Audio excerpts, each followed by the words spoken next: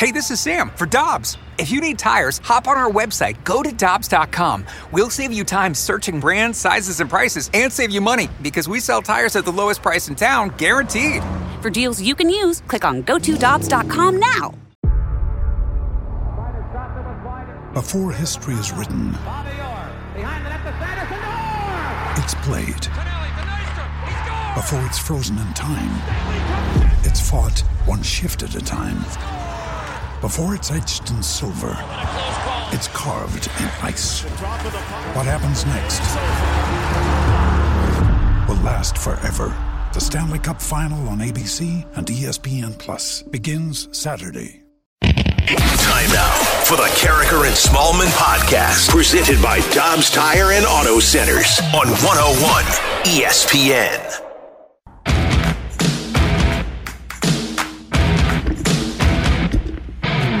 Good morning, everyone. Happy Tuesday on 101 ESPN. It's Carricker and Smallman. It's 7:01. Your time check brought to you by Clarkson Jewelers, an officially licensed Rolex jeweler with Michelle Smallman. I'm Randy Carricker. We're with you until 10 o'clock. Should be a fun morning of sports discussion and frivolity here on 101 ESPN. Good morning, Michelle. How you doing? Good morning, Randy. I always love some frivolity on a Tuesday. Frivolity is a great thing, and it's really underutilized. Our world needs more frivolity. People need to have more fun. You know, we used to have a program director who would tell us every day on the radio, you should surprise and delight. Yeah. And I feel like that's under the same umbrella as frivolity. It really is. We need to surprise and delight. Matt Rocchio is here as well. Michelle, one thing, and we're going to talk about the Cardinals here in a moment, but we have an opportunity for folks to win a $50 gift card to Ballpark Village to celebrate the grand reopening of the Budweiser Brewhouse. It's St. Louis's iconic tap house and beer garden in the heart of Ballpark Village, and it returns on Friday, this Friday, the 18th, so you can head on over to Ballpark Village to watch NCAA action, and I think the Cardinals' first game is going to be televised too. I'm not positive about that. Anyway, you can enjoy an exciting new menu, over 100 beers on tap, special appearances by Cardinals alumni, Fred Bird, live music, and more. We're giving away a $50 gift card to the Budweiser Brewhouse in Ballpark Village, and what people need to do is think about this starting now.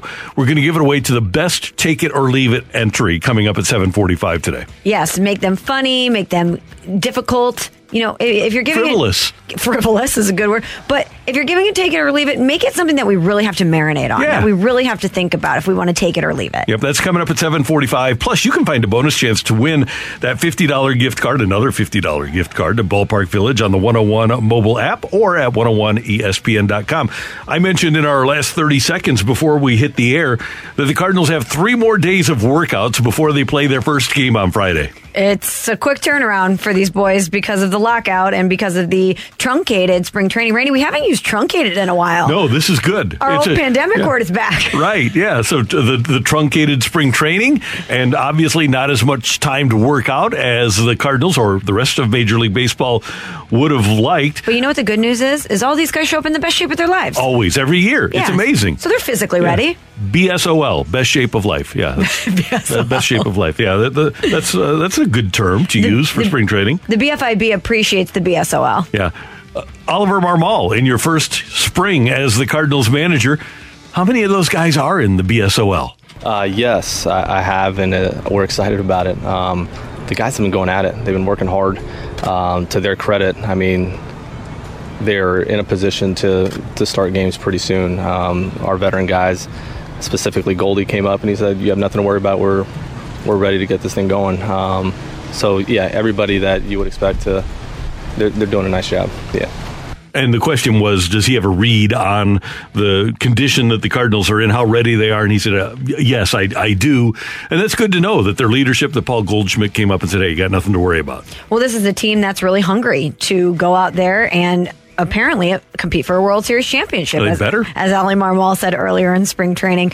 But I think most of these guys, they know what they need to do to get their bodies ready. I'm more interested, Randy, in the young guys that spring training normally provides that time for some of these guys we might not be super aware of to make an impression. This is our chance to get some of these guys on our radar. Right. But with a truncated spring training, that opportunity isn't really there for some of these younger guys. So that's what I'm really curious about. Yeah, it's so different when you have 30 games in a normal spring training and 15 this year.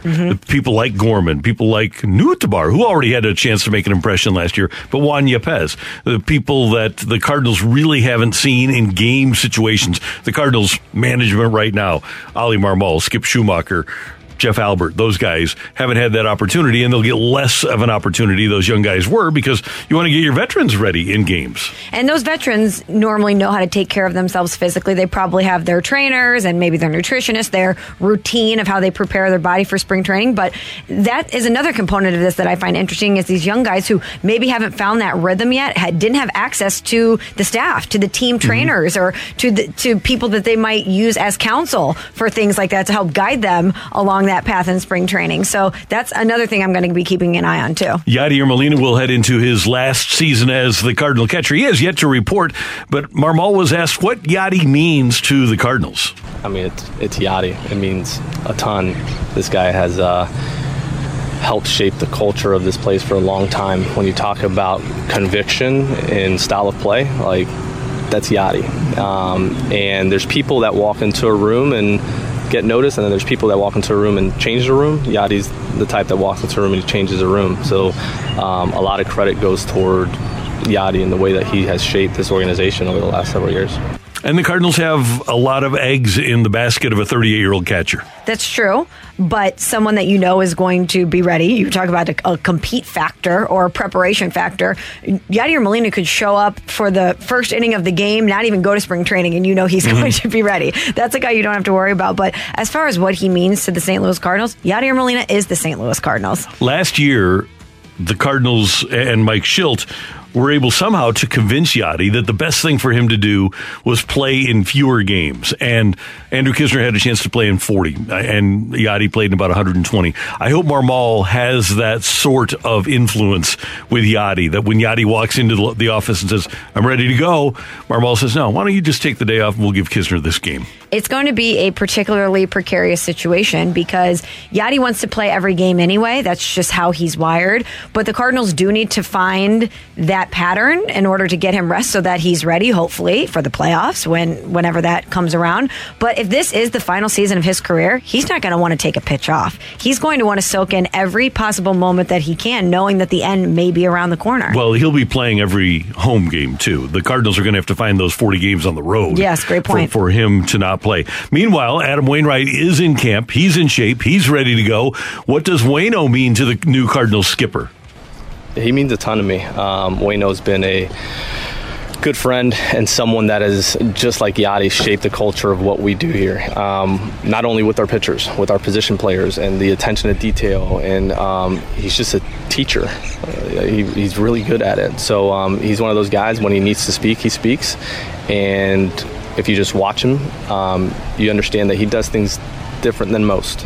And it's a beautiful thing to watch our young guys sit there and watch them do something as simple as a PFP and realize, that looks different than the way I do it. The attention to detail is different. He acts like there's actually runners on. Like, there's just this intensity and conviction to his process that is hard to match. And our challenge to that group in there today is match it. And I hope that was vocalized by Ali Marmol to Flaherty, Michaelis, Hudson, Matz, the young Cardinal starters, Liberatore, Zach Thompson, to watch and match with Wainwright. I'm sure it has been vocalized, but sometimes things don't even need to be said. When Adam Wainwright steps into the room, just like Ali Marmol was talking about Yadier Molina, some people change the tone of a room. When Adam Wainwright steps into a room, you know that you need to match that energy. Unless you're Carlos Martinez. Yeah, well, not everyone has the same approach, Randy. I guess you're right. That's a fair counter. The Cardinals, Pobo, John Mozeliak on the Cardinals roster right now. I think rosters are still pretty fluid. I mean, there's a lot going on in the game. I'm sure your phone will indicate that. And so, for us, it's, going to still be paying attention to that. And, are there some things that we may still try to do? Yes. Will we accomplish them? I don't know. Yeah, I don't know either. It seems like it's kind of like the first day of NFL free agency yesterday. The Cardinals weren't in early. They weren't obviously very vigorous in their pursuit of free agents, but Kyle Schwarber is still sitting out there, Michelle. There are still some hitters out there. Nelson Cruz got taken by the Nationals, but maybe the Cardinals are in on some guys, and as Mo would say, maybe they'll surprise us. Maybe they will, and I know that Mo has verbally shut the door on Trevor Story and the shortstop market. But until he lands somewhere, until we see the market completely settle, I don't know. I just imagine that John Mozeliak's phone might be ringing, or he might be searching out there for other options. We'll see. He might. Wrong one. Sorry about that. I was going to say maybe Mo will surprise and delight. That would be great if Mo would surprise and delight. He's capable of it. I hope we surprise people and make them happy. Would that make you happy, Trevor Story? No. It doesn't make any difference. It wouldn't move you on the emotional Richter scale at all? Well, I would like that the Cardinals signed a guy, but I would hate that they wasted their money on him. Trevor Story's Busch Stadium splits aren't great. I don't know that Trevor getting a right-handed hitting shortstop. Yeah, would he be an upgrade, slight upgrade? Yeah, but I'd rather, if you give me the choice between he and Schwarber, I'd rather have the left-handed hitting DH. Cardinals don't have a left-handed hitter. They have the switch hitters in Edman and Carlson, but Harrison Bader's a right-handed hitter. Tyler O'Neill's a right-handed hitter. Arenado, DeYoung, Sosa, Goldie, Yachty. They need a left-handed bat in the middle of their lineup, Matt. I kind of have an early take it or leave it, which is the Cardinals are going to surprise some people, but it's not going to be a happy one. Surprise and delight. Now, one group of fans that is really conflicted this morning is Braves fans, because they made a big trade for Matt Olson, who had a magnificent year for the A's, 39 homers, more than 100 RBIs, 560 slug. They get Matt Olson, but that means Freddie Freeman isn't coming back. Which, that's very hard to swallow as a fan base. You're excited that there's movement. It kind of reminds me of when Alex Pietrangelo was leaving and the Blues went out and they got Torrey Krug. You knew that Doug Armstrong was being active and he was finding someone that was going to hopefully make the team better, but that's your guy. That's your captain. That's the guy that brought a Stanley Cup championship to your city. Freddie Freeman is Atlanta. He's their guy. That's got to be a very tough thing to swallow, knowing that he's gone. If you do a blind taste test of Freddie Freeman and Matt Olson, and you don't know the names, and you say, okay, I've got a 32-year-old guy and a 27-year-old guy. Last year, the 32-year-old guy had one of his best years with an 896 OPS, a 503 slug, and he hit 31 homers and 83 RBIs, but the 27-year-old last year had an OPS of 859 and went 39 and 111. You're going to take the 27-year-old. Sure, you could say that, but to the fan who's wearing the Freddie Freeman jersey and buying tickets, are they really going to think about it that way, or are they going to think about the emotional pull? That's the thing. Are you rooting for the laundry or the guy? I think sometimes it's both. I think it is, but if you want to win again, then Matt Olson gives you a much better trajectory at the age of 27 with better production than Freddie Freeman does. Did you see the video of Alex Anthopoulos being asked about this? And he was crying. Yeah. I mean, that just shows you how much Freddie Freeman meant to that organization. Right. So Freddie Freeman probably winds up, he's from California, probably winds up with the Dodgers. The Reds in the last 24 hours plus have traded away Sonny Gray to the Twins. Yesterday, Jesse Winker and Eugenio Suarez to the Mariners. And Michelle, this year for the 2022 baseball season, the sixth highest paid player on the Reds payroll will be Ken Griffey Jr. What? At $3.59 million. Unreal. Randy, early take it or leave it for me. Free Joey Votto. Oh, yeah. And he's making his 25. He's not going to... He's his era's Tony Gwynn, although he's never going to play in a World Series. But Tony Gwynn, I asked him one time, when there were rumors about him coming here, I said, why aren't you a Cardinal? Because there were all kinds of rumors. He said, man, I'm just a Padre, because he was from San Diego and he grew up in that organization. I think that's Joey Votto. I think Joey Votto is just a Red. He is, but we see the Reds a lot, obviously. He's a player that I will always have so much appreciation and respect for. I want to see him get to the promised land. I want to see Joey Votto get in a situation where he can win, and that's not going to happen in Cincinnati. Meanwhile, the Cubs had taken themselves out of the Carlos Correa and Trevor Story market by signing Andrelton Simmons. Yesterday, the Yankees did the same by acquiring Josh Donaldson and Isaiah Kiner-Falefa from the Twins in exchange for catcher Gary Sanchez and Gio Urshela. And so where is the landing spot for Correa? Is it back in Houston? Seems like it. I don't know where Correa goes. And Trevor Story to the Twins, maybe? There's going to be somebody who's going to not have a chair when the music ends, and one team is going to get a better deal than they thought they were going to get. It's also interesting that the Cardinals' position in the division got better yesterday and they did nothing. Right. Oh, yeah.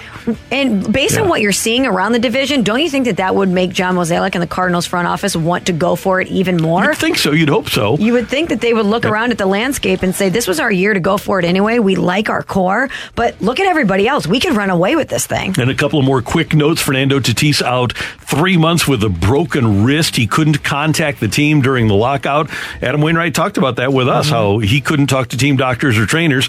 And the same thing happened with Tatis after a motorcycle accident. Asked yesterday when his motorcycle accident occurred, he said, which one? I saw that and I cringed. I went, ooh, even if that's the case, you don't say that. No. That's not going to make your organization or your fan base feel great today. No. And a lot of signings in the NFL, and we're going to get to those as the show unfolds today. But coming up, where do you stand on the Cardinals pursuing Albert Pujols? They have been obviously connected with him, but would you be on board with the Cardinals signing him? That's next on 101 ESPN. We're right back to the Carricker and Smallman podcast, presented by Dobbs Tire and Auto Centers on 101 ESPN.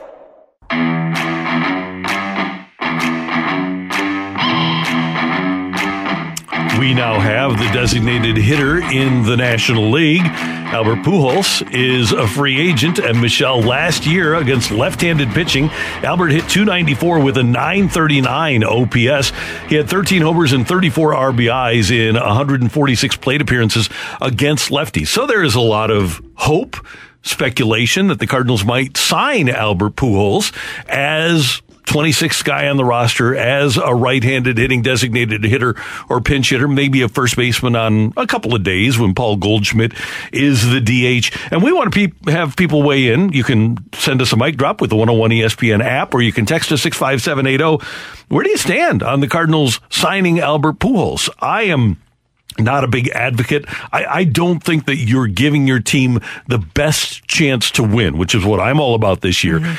If it's Albert and not somebody else. Taking nothing away from Albert's abilities as a right-handed hitter against left-handers, I just think that you need a more substantial player than a guy who is a right-handed hitting DH. You would prefer a Kyle Schwarber or a Jock Peterson, someone that you feel like when called upon in that spot and in the game, they're going to step up, and you have more of a proven track record recently. But the thing about Albert Pujols, Randy, is I kind of keep oscillating back and forth here, because on one hand, I'm with you. Is it the very best baseball decision that the Cardinals could make to put them in a position to win a World Series?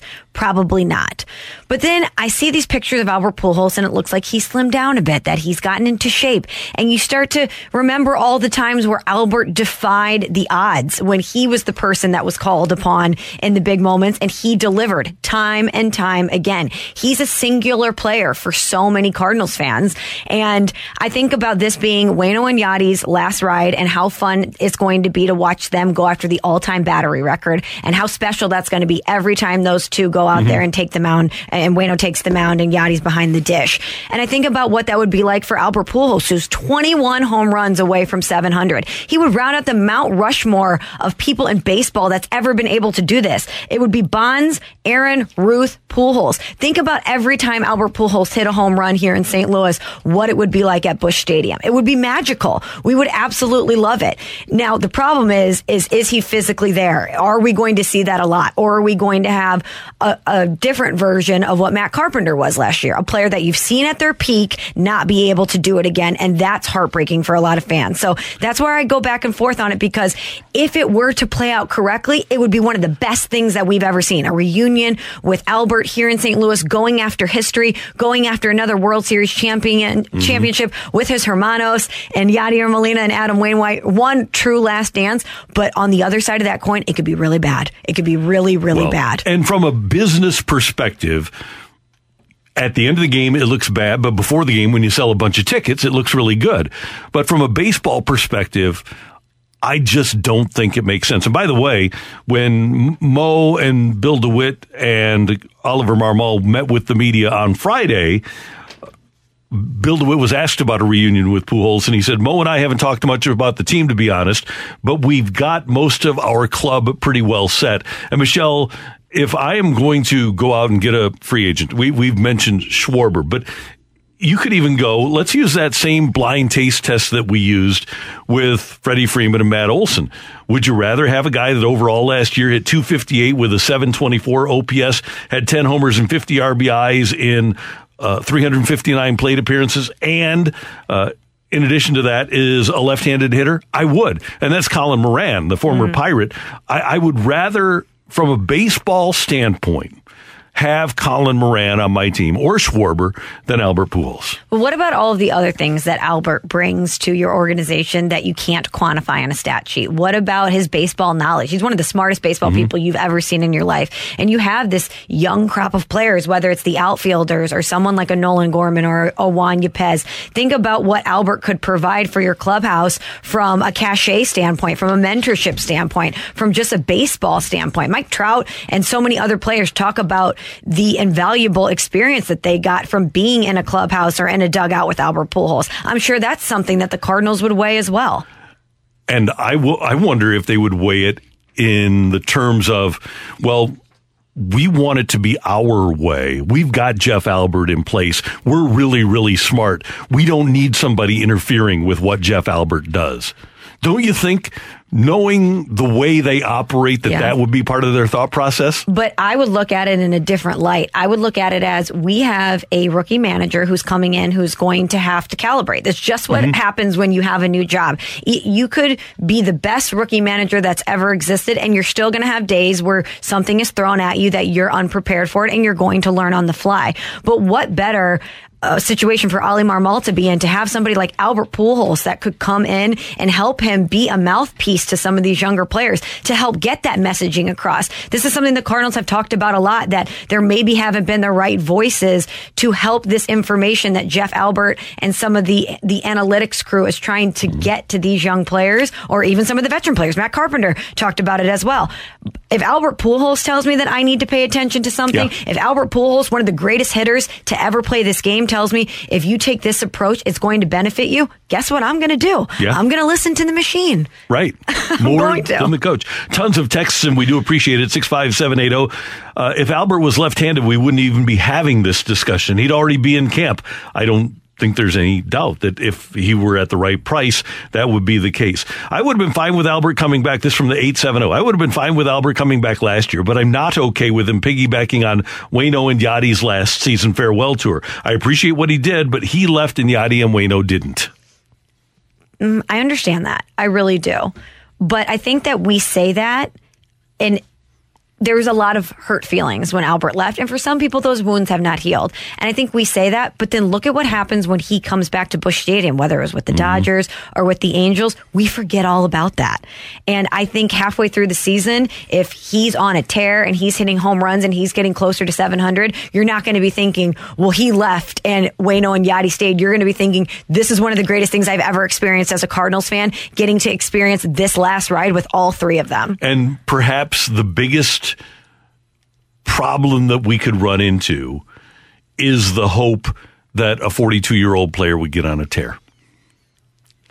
But that's because we're nostalgic about baseball and romantic about baseball. And it's the Tom Brady effect. Look at what Tom Brady's doing into his 40s. Look at what Adam Wainwright is doing at age 40. I think we're seeing so many players execute at an elite level well into what should be the moonlight of their careers that we just are kind of programmed to look at age a little differently, and that's a mistake. You're right. That is a mistake. Especially because those guys are clearly in outstanding physical condition, and the most recent we've seen of Albert, now there's a photo of him with Edwin Encarnacion where he looks great, but the last we've seen of Albert on a baseball field, he was not to a Tom Brady or Adam Wainwright level physically. No, we saw a photo of him, a still photo. We haven't seen him run. We haven't seen what he looks like when he moves, which is a different story. But I do understand why so many Cardinals fans are conflicted on this, because I'm conflicted on it. It's a very difficult decision to make.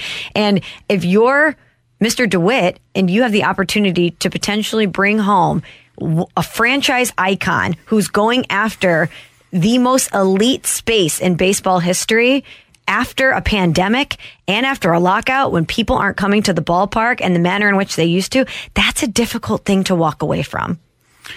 Be a lot of money, be a lot of ticket sales. You're right. And it could be history, too, which is something the Cardinals really cherish more than maybe any other organization in sports. Tradition meets today. It's true. That's Michelle. I'm Randy. Coming up, we've got 4 downs from a busy NFL on 101 ESPN. We're right back to the Carricker and Smallman podcast, presented by Dobbs Tire and Auto Centers on 101 ESPN.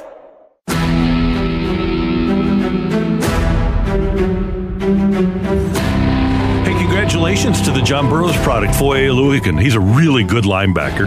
Went to school with Ezekiel Elliott at Burroughs. Both really good players, and he cashes in now with his NFL career. So good for him. Always love to see St. Louis kids winning. And on 314 Day, right? Yeah, right. Pretty awesome. All right, time for 4 downs. First down. All right, Michelle, even though the Broncos acquired Russell Wilson, the team that has made the biggest moves and gotten the closest to the Super Bowl in the AFC West is the Chargers. Mm-hmm. On offense, they needed to keep wide receiver Mike Williams, and they did with a big contract. Last year, the Chargers were 27th in the league in sacks with just 31, despite having Joey Bosa. So what do? They go out and get pass rusher extraordinaire Khalil Mack from the Bears. But they weren't done. The Chargers had 15 interceptions last year with the Patriots. Cornerback J.C. Jackson, the self-anointed Mr. INT, was second in the NFL with 8. Chargers had 15. J.C. Jackson himself had 8. Well, the Chargers signed him as an $82.5 million free agent yesterday. Then they added defensive tackle Austin Johnson from the Giants. Their coach, Brandon Staley, is a defensive mind. Look out for the Chargers in the AFC West. And if you are Derek Carr, if you are Russell Wilson, if you are Patrick Mahomes, beware.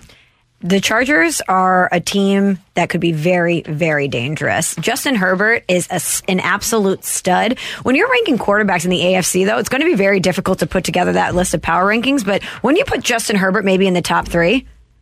Yeah, absolutely. Yeah, he not only is he great, but he's getting better. Second down. Second down. There we go. I'm distracted because we don't have our NFL music. Yeah, we're going to have that in a moment. Okay. Should I wait for it? Should I hold on? Or should I start my second down? There we go. It just hits different when the NFL music is there, doesn't it? It sure does. Okay, let's get that second down again. I got to relabel some things here. Let's get that second down again. Second down. Okay, I didn't sleep last night. I wrote this in the middle of the night. So will it be corny? Yes. Will it make you laugh? Maybe. Stay tuned. Randy, have you spent time in Pennsylvania? Mm-hmm, a little bit. Maybe you've been to Philly. Maybe you've been to Happy Valley. What about Mitchburg? You ever been to Mitchburg? Not yet. Well, that's right. Pittsburgh is now going to be Mitchburg, Pennsylvania. Like I said, corny, but maybe you'll laugh. Because Mitchell Trubisky is headed to the City of Bridges. Yes, it's called that because I Googled nicknames for Pittsburgh in the middle of the night. Anyway. Did they give you Blitzburg, too? Blitzburg was there. And hopefully it's not Blitzburg for Mitch. Anyway, it hasn't been a linear path to success for old Mitch. Mitchell still unsure of what I should call him, but we're going with Mitch for this exercise. Trubisky was the second overall pick in the 2017 NFL draft. He started 50 games in his 4 seasons with the Chicago Bears, finishing with a 29-21 record.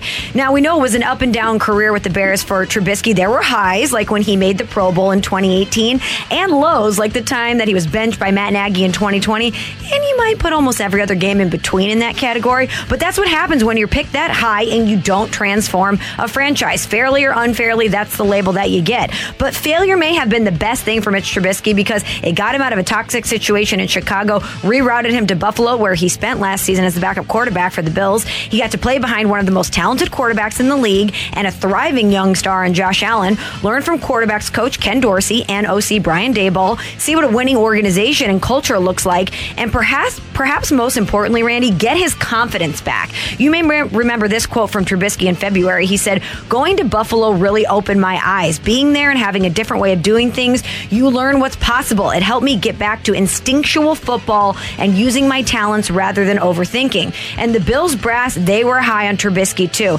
I love this new landing spot for him. He's in as stable of an organization in Pittsburgh as they come, with one of the best coaches this league has ever seen in Mike Tomlin, and he doesn't have too much competition in Mason Rudolph and Dwayne Haskins. If Trubisky can turn into the guy we all projected him to be, that 2-year, $14 million contract could end up being a steal for the Steelers. Michelle, this has a chance, and people are picking Pittsburgh because of Trubisky to finish last in that division. They have a great chance to win that division. They have a terrific defense. They have a great young receiver, a rookie last year in Deontay Johnson. Their number 2 receiver, Chase Claypool, is terrific. Pat Freiermuth turned into a stud Pro Bowl quality tight end last year. They've got Najee Harris in the backfield to hand off to. And they've got $23 million in cap space, and they have cachet in the draft to fix their offensive line. No organization does it better in terms of rebuilding and reloading than the Pittsburgh Steelers do. And if Mitch Trubisky leads the Steelers to the AFC North Championship next year, we said it here on March 15th, I'm not surprised. I'm not surprised at all. Third down. All right, Michelle, in Jacksonville, Shad Khan has been a bad owner for the Jags, and their personnel moves have been abysmal.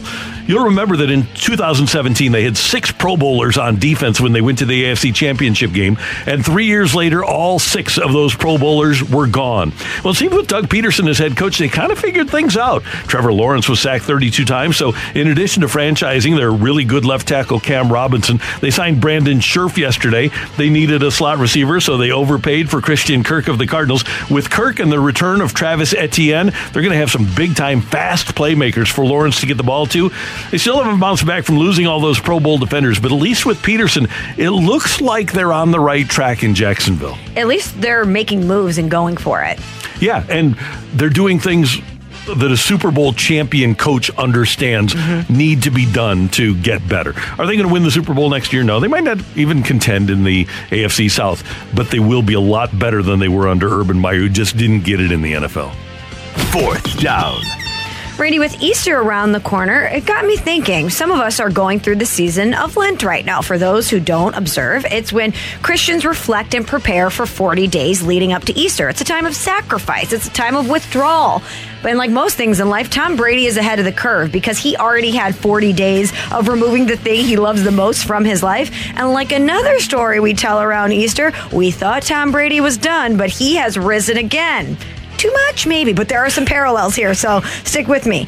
Tom Brady ruined Selection Sunday, announcing his return to the NFL, stating he had, quote, unfinished business. What exactly is unfinished, Tom? Bro, you have 7 Super Bowls, 5 Super Bowl MVPs, 3 regular season MVPs, 15 Pro Bowls, and I don't have enough time in this segment left to go over all the records and career totals, but you're considered the greatest to ever do this in the hardest position in sports. There's nothing unfinished about your career, except that you still have stuff left in the tank. You led the NFL in just about every major statistical category last season. You were in the MVP conversation yet again, and you were seconds away from beating the inevitable Super Bowl champion Rams in the playoff. He still got it. So why did he ever pretend to want to walk away? Well, maybe it's because he didn't know if the team could be in a position to win again. He didn't know if they could retain all of their talent in Tampa Bay and truly run it back. Center Ryan Jensen is back. Chris Godwin got the franchise tag. Carlton Davis is back, but the list of to-dos is still long. Gronk, Jordan Whitehead, Leonard Fournette, William Golston, and Ndamukong Suh, Jason Pierre-Paul.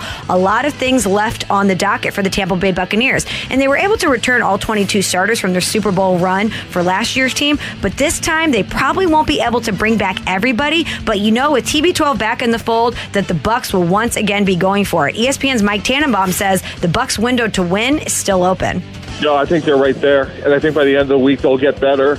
And I think Green Bay gets worse. And I think it'll be them and the Rams competing. Because, look, Alex Scott is a good player, but that's not going to be the reason they go or don't go to a Super Bowl. And Tom Brady creates an aura of association. Take someone like Jarvis Landry. Jarvis Landry can replace the Antonio Brown role, and players will want to go there on one-year deals because they feel like they have a chance to win a championship. Michelle, you and I are nearly 100% in lockstep here. But my question would be, if Brady is the comp for the big guy, could Brady do his job with holes in his hands? Probably. I don't want to try it with a quarterback. He is defying all odds physically. Yeah, he really is. Yeah, they would heal in a hurry, wouldn't they? Randy, maybe that's a little bit too much over the line. I pushed it. I pushed it with the parallels. I think you're stepping over the line. I bet he's got that fish diet down. Yeah, probably. Now, to be honest with you, Brady has been great over the years. Kurt Warner turned water into wine.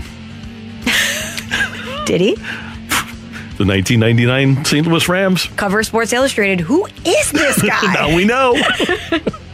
That's Michelle. I'm Randy, and that's 4 Downs on 101 ESPN. Coming up, you need to have the best Tioli of the day to win a $50 gift card to Ballpark Village. Take it or leave it coming your way on 101 ESPN. We're right back to the Carricker and Smallman podcast, presented by Dobbs Tire and Auto Centers on 101 ESPN. Take it or leave it. Give us your feedback now by texting 65780. It's Take It or Leave It with Carricker and Smallman on 101 ESPN. Powered by Gloria Lou Realty. Visit GloriaHasTheBuyers.com and start packing.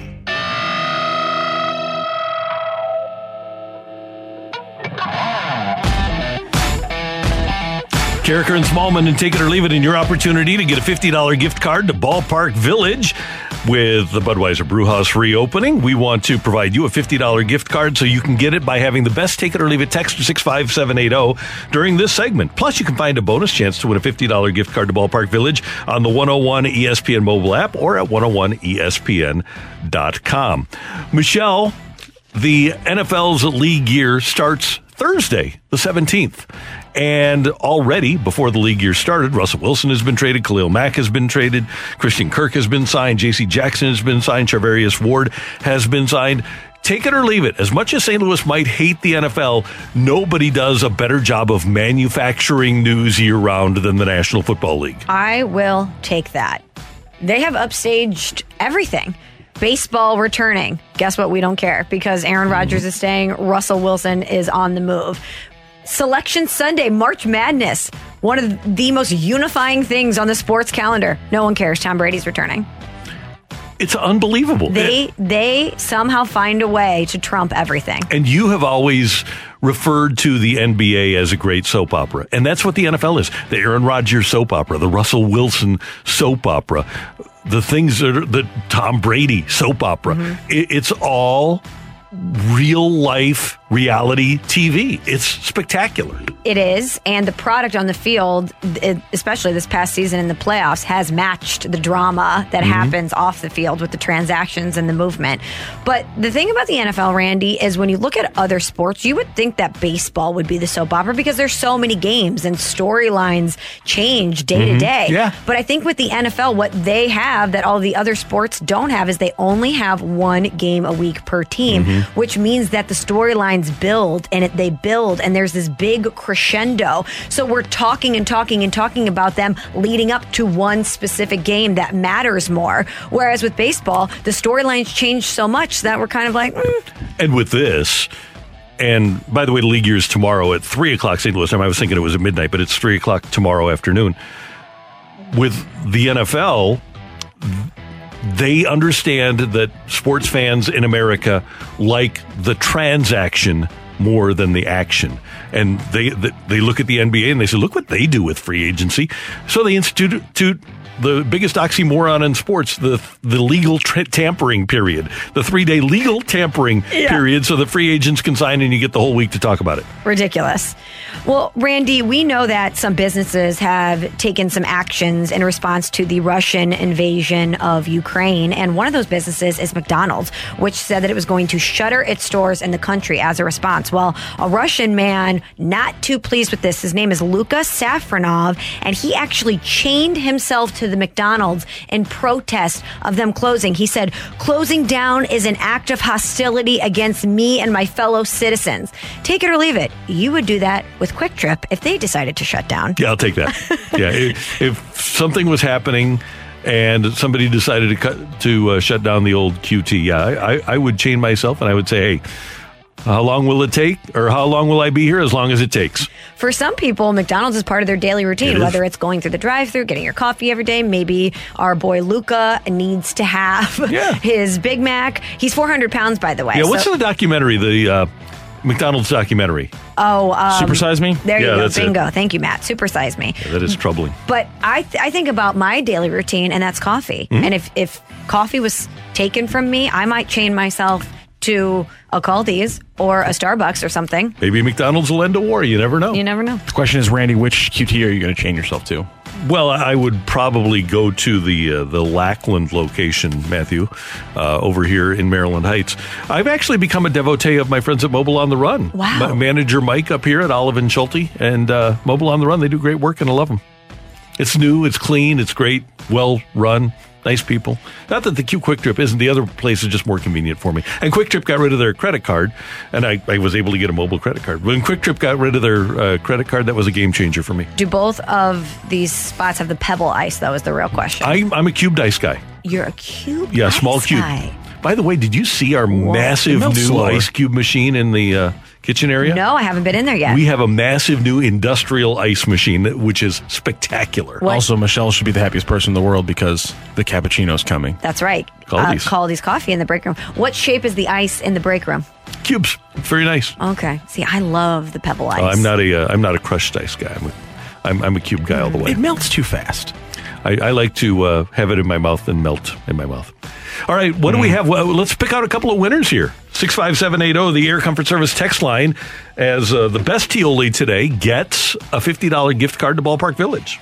I like this one. It's a swing for the fence, that's for sure. Take it or leave it. Albert will come back, and when the Cardinals win the World Series, a new The Last Dance will be made that helps save baseball post-lockout. Gonna have to leave that. I'll leave it, too. Yeah, it's not. That ain't gonna happen. Take it or leave it. The Cardinals pitching does well most of the season, but runs out of gas because there's too many innings in September.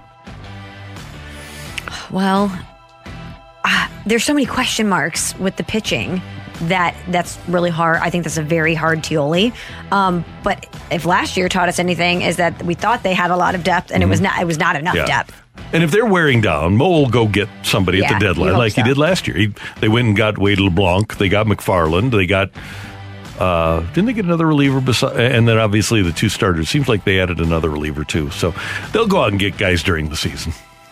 Take it or leave it. Oh, it was Luis Garcia. There you go. Take it or leave it. We very well could have had a cup and won the World Series if Army ran the Cardinals and Mo ran the Blues in 2019.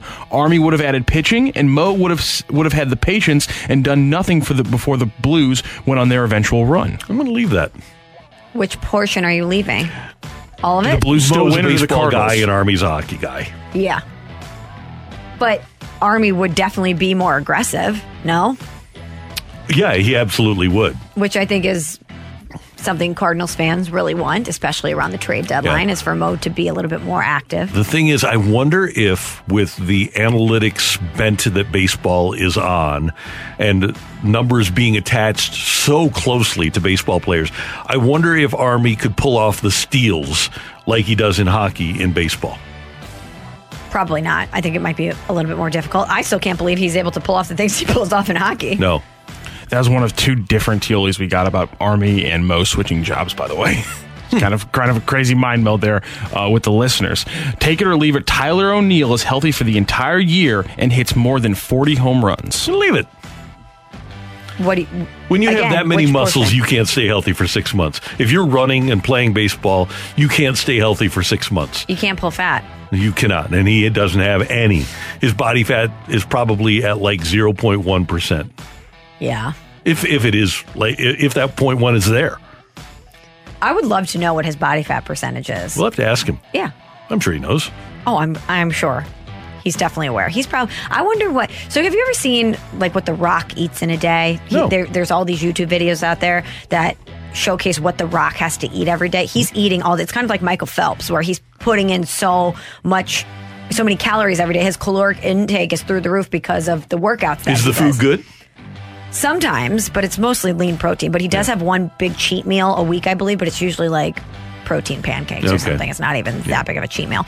But anyway, I bet Tyler O'Neill's day looks like that, and I wonder what his eating routine is like. He probably wakes up, I imagine, a lot of eggs, protein shake, probably some lean meat for lunch and dinner. I mean, he's to get all that muscle, he's got to eat a lot of protein. You know what's sad about that is that the 400-pound Russian at McDonald's and Tyler O'Neill are both going to die. So you're saying that the Russian man who chained himself to a McDonald's, at least he's happier. Enjoying his food? Yes, he is. But maybe Tyler O'Neill is eating delicious turkey burgers that he loves. Maybe he's not a fry guy.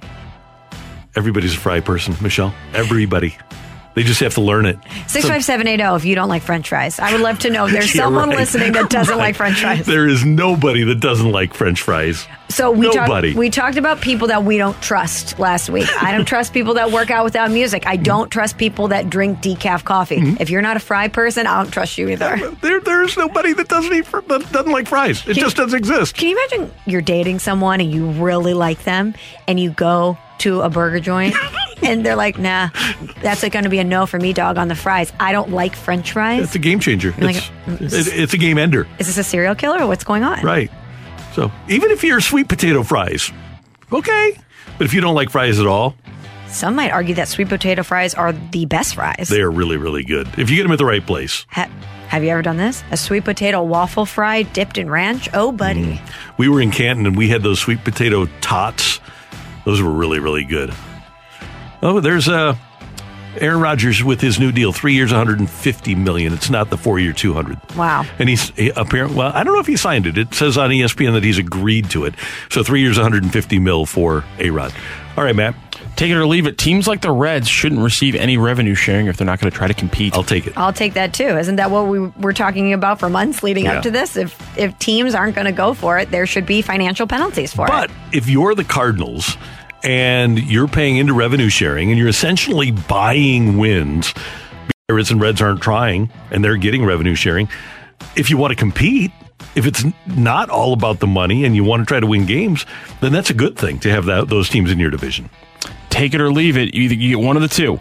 Albert signs and gets the 700 home runs, or Waino and Yachty get the battery record. I'm going to take the battery record. So will I. Ooh. I'm very invested in that. Very invested in that. They haven't left. They've been here throughout. All of their milestones have been reached as members of the Cardinals. And it's two franchise icons that would be doing something together rather than one.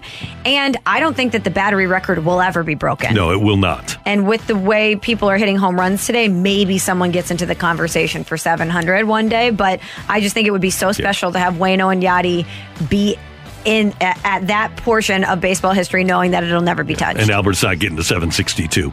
Thank you, Matthew. Thank you, Randy. Thanks for your text to the Air Comfort Service text line 65780. We'll review and figure out who had the best Tioli today. Coming up, with the Cardinals having a rookie manager, shouldn't they give him a foolproof roster? That's coming your way next on 101 ESPN. We're right back to the Carricker and Smallman podcast, presented by Dobbs Tire and Auto Centers on 101 ESPN. A fresh perspective on the day's biggest stories. It's Carricker and Smallman's Fresh Take. Brought to you by the Schnucks Rewards app. Check out Good For You, a free wellness program available in the app today. 8:06 in St. Louis. Your time check brought to you by Clarkson Jewelers, an officially licensed Rolex jeweler. Michelle, the world champion Braves last year saw all of their outfielders get hurt or get in trouble and not be available. So at the trade deadline, they went out and they got their manager, Brian Snitker, Jorge Soler, Adam Duvall, Jock Peterson was part of the group, Eddie Rosario was part of the group. They got him actually more players than he needed. The same has happened with the Dodgers over the years. LA has done a really good job of loading up their roster for their manager, Dave Roberts, who's a veteran manager and does a really good job. But when you look at what he had in terms of relief pitchers, a veteran, Blake Tynan, a veteran closer in Kenley Jansen, Joe Kelly, who had come from the world champion Red Sox, Victor Gonzalez, who's been around the block, David Price was in their bullpen. They get a kid like Brewster Gratterall from the Twins, and it's essentially a foolproof bullpen. You look at the way the White Sox are building now Michelle, it's incredible. They've got a Hall of Famer in Craig Kimbrell, and he's going to be their 8th inning guy, if he's even that, behind Liam Hendriks, who was the reliever of the year last year in the American League. They also added Joe Kelly over the course of the weekend. They added Kendall Graveman. And I look at the Cardinals, especially now with the news that Alex Reyes has shoulder injury, and I wonder why with a rookie manager. I mean, we're talking about Brian Snitker, veteran manager, Dave Roberts, good veteran manager, Tony La Russa, veteran manager. Why wouldn't the Cardinals do everything they could to provide Oliver Marmol with a bullpen that he can't make mistakes with? Randy, they went out and got Drew Verhagen and Nick Whitman. Oh, yeah. Nick Wickren. And I call Drew Verhagen Chris Vanderha. He was like an old Cardinal owner. So, yeah, exactly. We're not talking Joe Kelly here. We're not talking Archie Bradley here. We're not talking Adam Ottavino here, people that are brand names. We're talking about guys that are essentially rolls of the dice. We're talking about Ian Kennedy getting $4 million and Nick Wickren getting $1.2 million. And we mentioned yesterday, it's low-hanging fruit for the Cardinals, and I think it's a real disservice to Oliver Marmol. Now, maybe his guys will work out great, but at the moment, the Cardinal bullpen lags behind a lot of bullpens in the National League. And if Marmol goes to this group, he can easily make a mistake, whereas a lot of bullpens are built so that a manager, especially a rookie, can't make a mistake. Now, with the Cardinals last year when they acquired John Lester and Jay Happ, I think a lot of people thought the same thing. Look at where these guys are in their career. This is Mo going out and getting low-hanging fruit, and both of those players, I think, far exceeded what our expectations for them were. Does that lead you to give Mo in the front office any more benefit of the doubt when it comes to these two acquisitions? Well, a couple of things. Number one, we had Mo on right after those trades, and he said essentially he got those guys to protect his young starters because he didn't want Johan Oviedo or, at that time, Jake Woodford to get buried at the major league level. He basically took a couple of guys to take hits, right? And Happ and Lester wound up pitching better than I believe they thought that he would. Plus, they had a more veteran manager, Mike Schultz, who'd been around the block. And they did, give them credit, they got great work out of those guys, albeit unexpected. But now, who's the veteran you lean on? Is Nick Wickren the veteran you're leaning on in that bullpen? Genesis Cabrera has been around, but maybe TJ McFarland is the one you trust the most, right? Yeah. Gallegos. TJ McFarland is a guy that got DFA'd by the Orioles last year.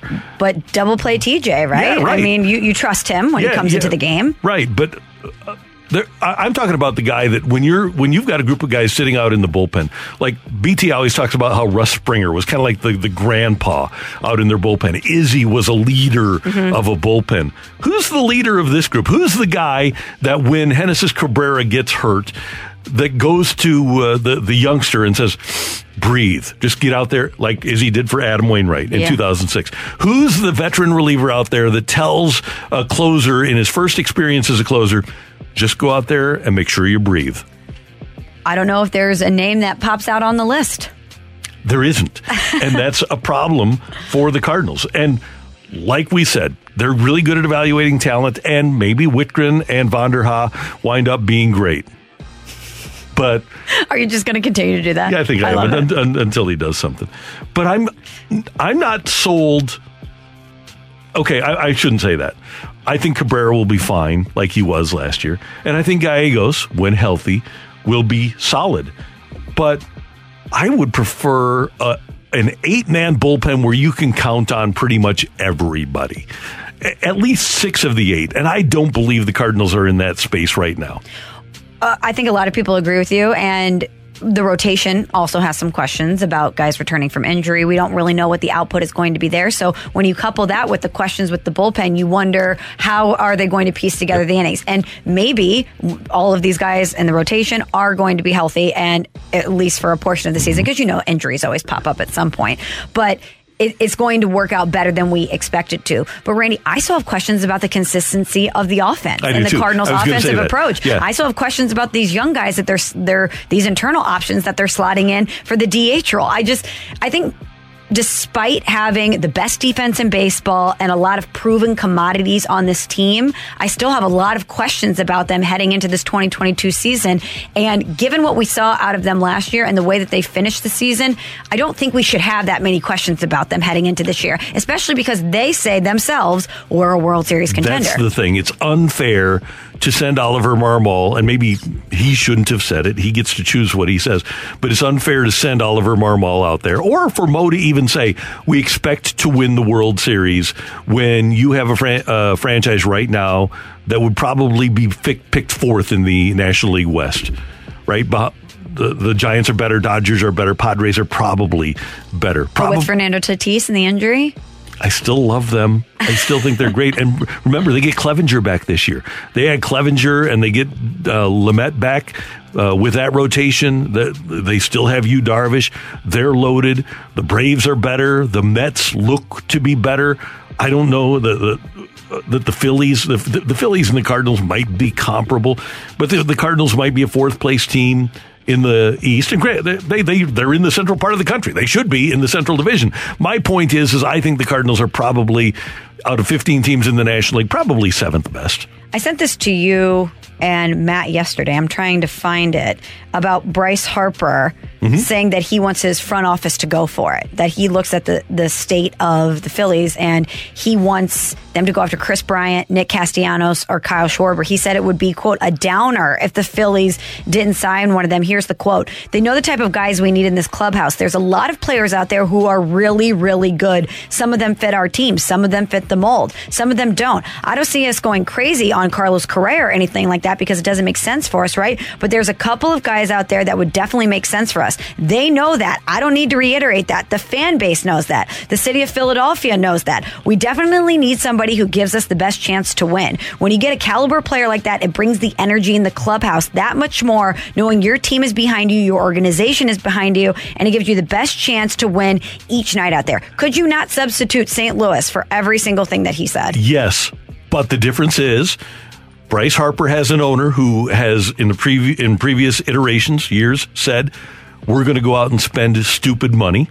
Yes, he did. And he did say that. You don't go and hire Dave Dombrowski without the idea that you're going to go out and do things like Bryce Harper is talking about, because that's been Dombrowski's MO ever since he got into baseball. And we know that the Cardinals have gone out there and made big moves. They acquired Paul Goldschmidt. They went out and got Nolan Arenado for an absolute steal. They've acquired big name players, but I think it says something that their guy, their superstar, and Bryce Harper is being very vocal through the media to get a message towards the front office. There's really quality players out here. We want a proven commodity. It's going to energize the clubhouse if you go out there and bring somebody in to help us win. And who would you rather have, Kyle Schwarber or Nolan Gorman? Love the future of Nolan Gorman. I feel like I know what Kyle Schwarber is going to deliver. I'd rather have Kyle Schwarber. But what if Nolan Gorman is a better version of Kyle Schwarber and we just don't know it yet? What if he just needs the opportunity and the runway to showcase what he can do? Michelle, my thing is right now, with my franchise saying that our goal is to win the World Series this year, I want the known rather than the unknown.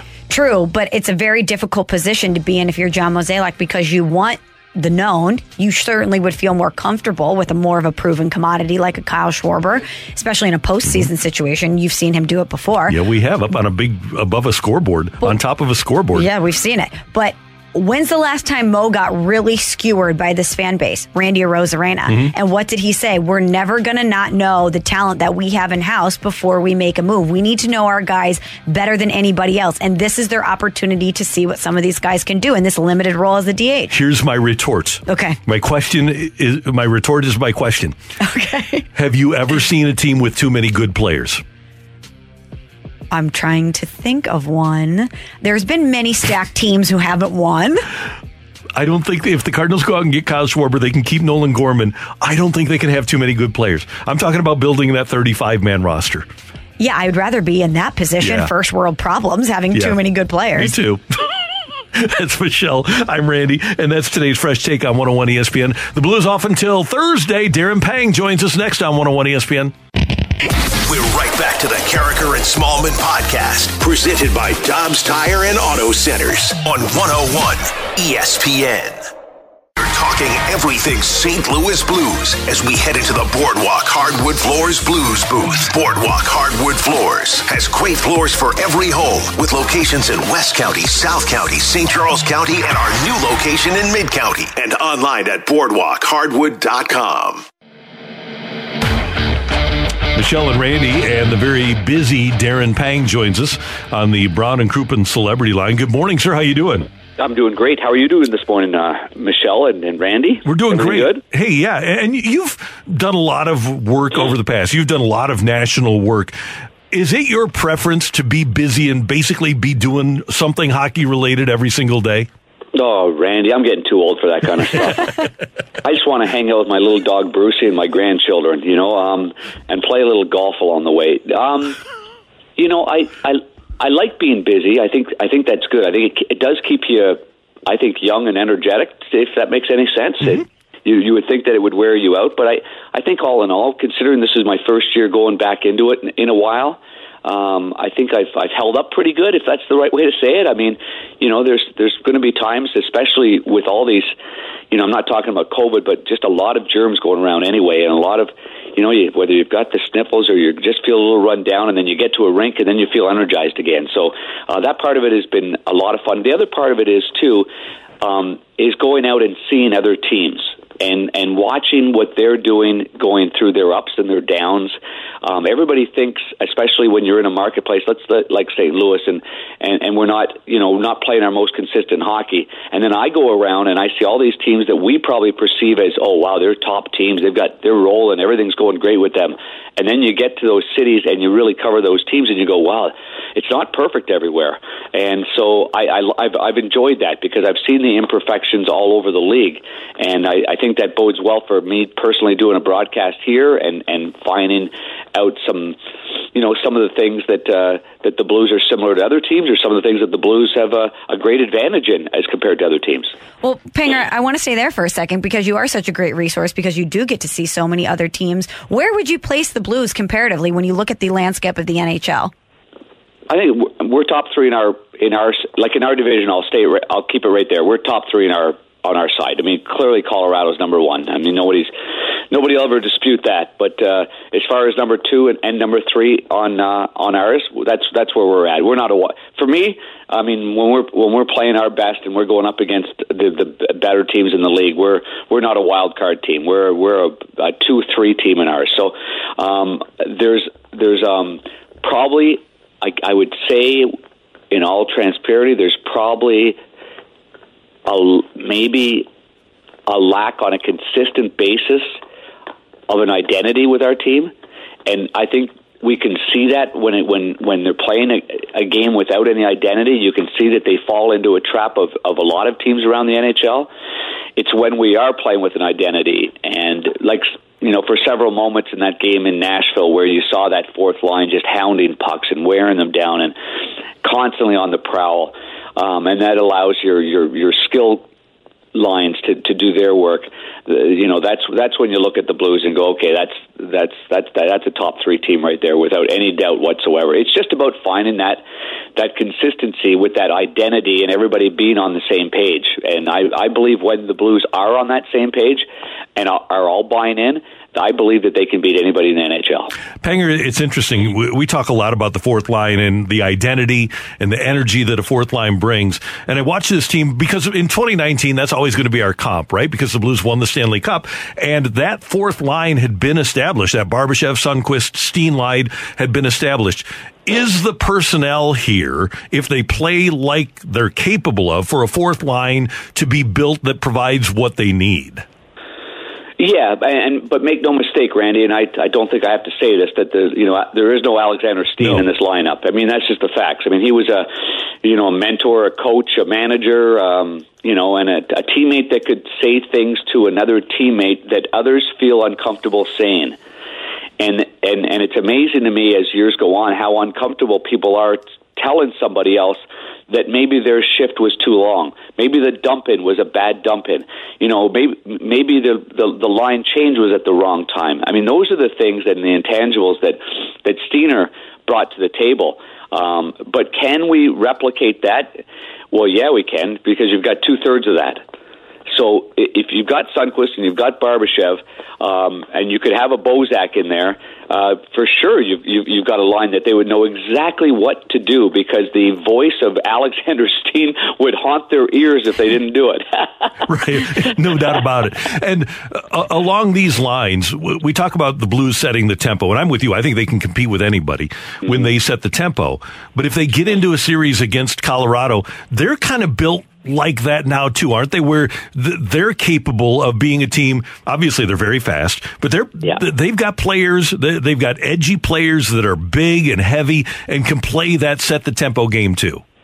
Yeah, okay. You're talking about Colorado being able to do it. Oh, absolutely. I mean, I think that the blueprint has been taken by other teams since the Blues won the Stanley Cup. And even the Tampa Bay Lightning went after that same mantra. You kidding me? There was no coincidence that they went after Pat Maroon, and it's no coincidence that in that time they bulked up a fourth line, and they got guys like that. Blake Coleman is a good example of a guy that they ended up getting at the deadline a couple of years ago. So yes, Colorado has that. Colorado has a great check-in line as well with the Kadri line. You've got Nichushkin, you've got Kadri, you've got Burakovsky. Those are big, strong guys that can defend, or they can go up against your other team's best players. Kadri's good on the face-off dot, and they're big, burly, and they're fast. So they've got that, and then they've got the Comfer line. They've got So anyway, they do have the matchup for you for sure. And obviously now they've got some injuries with Girard, and they've got an injury with Landeskog, and so that bodes well for everybody playing against Colorado, because now you're seeing them. What are they going to do without those types of players, and how are they going to play? Are they going to lose a little bit of that identity? Are players that have to maybe play up the line not capable of playing up the line? Or will Colorado make a trade at the deadline to improve their top six, to make sure that they're not going to miss anything without Landeskog? I'm not sure at this particular point. I feel like they're going to make a move as well. Panger, the Blues falling to the Jets on Sunday in overtime 4-3, and they continue to have some issues with overtime. They've lost 6 of 7 this season in overtime. Braden Shen was saying, we just have to do better. Overtimes haven't been good to us. What do you think it is about those overtime sessions that have been problematic for the Blues? I don't know, but I can't stand the way the 3-on-3 is going now anyway. I mean, how many times did you see Winnipeg get the puck? They went in the offensive zone. They came back out again. I mean, I'm not going to make an excuse for them. I'm not out on the ice, but I don't think the St. Louis Blues team itself is much built for 3-on-3 hockey.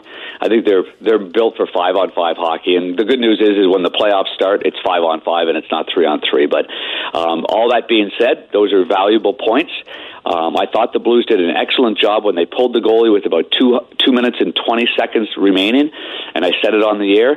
The timing of that was very, very good. The transition of getting the goalie out with fresh bodies on the ice, and then to the set play that they scored on was brilliant. I mean, it doesn't always work that way. That everything was to perfection.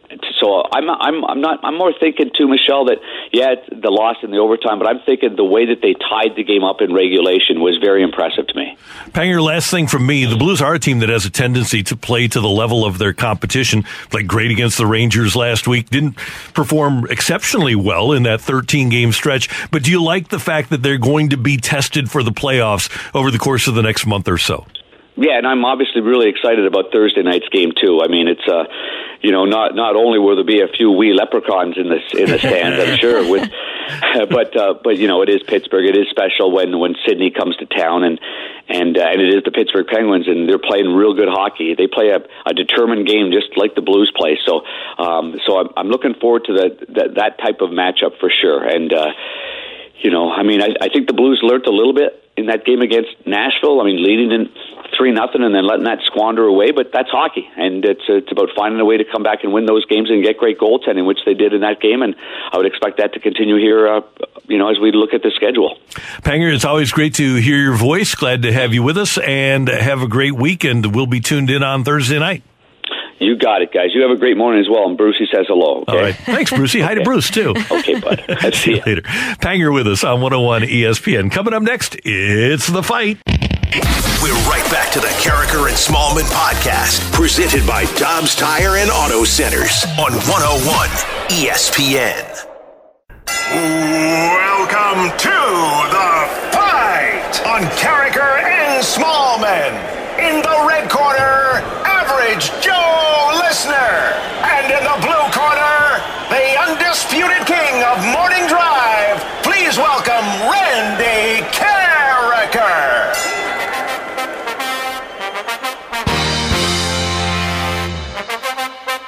It's time for the fight on Carricker and Smallman here on 101 ESPN. It's 8:36 in St. Louis. That time check is brought to you by Clarkson Jewelers, an officially licensed Rolex jeweler. It's that time of the day where Megamind, also known as Randy Carricker, takes on one of our listeners from the BLIS, the best listeners in sports, in a sports trivia competition. Today, that listener is Bill. Good morning, Bill. How are you? Morning, Bill. This Saluki just wants to say ILL. I, Bill. How are you feeling about this tournament and our boys' chances? A little nervous after that Indiana loss, but after what happened last year, they're gonna make a deeper run this year. I know it. Why do you know it? Because I need to know it. Right now, I don't know it. Because just when you think all hope is lost in sports, David Freese steps up and hits a bomb. You never know. You know what, Bill? I'm so glad we talked this morning. You're firing me up. I was telling Matt and Randy yesterday that when I think about my sports Mount Rushmore of people that haunt my sports nightmares, it's, of course, Big Papi. I would put Sean May in there. And now Cameron Krutwig of Loyola, John Candy himself, he's on the list. And I said, I just wonder who's going to be the face that is added to the list this year. But I don't know, Bill, you're kind of providing me some inspiration here. Maybe we don't need to add to the nightmares. Maybe it'll be a dream. Let's be positive. We could be Cincinnati Reds fans. That's true, Bill. Okay, well, let's keep that positivity going in the fight here. Good luck, okay? Let's jump right in. Question number 1. Who threw the half-court inbounds pass to Christian Laettner for the game-winning shot against Kentucky in the 1992 Elite Eight? Was it Bobby Hurley, Brian Davis, or Grant Hill? Grant Hill. Since the tournament's expansion to 64 teams in 1985, what school was the lowest seed to ever win the men's basketball national championship? Is it UConn, Villanova, or Butler? Butler. Question number 3, Bill. Since Albert Pujols last played first base for the Cardinals in 2011, who has the most appearances at first base for the Cardinals? Appearances, not starts. Is it Matt Adams, Paul Goldschmidt, or Matt Carpenter? I'll say Carpenter.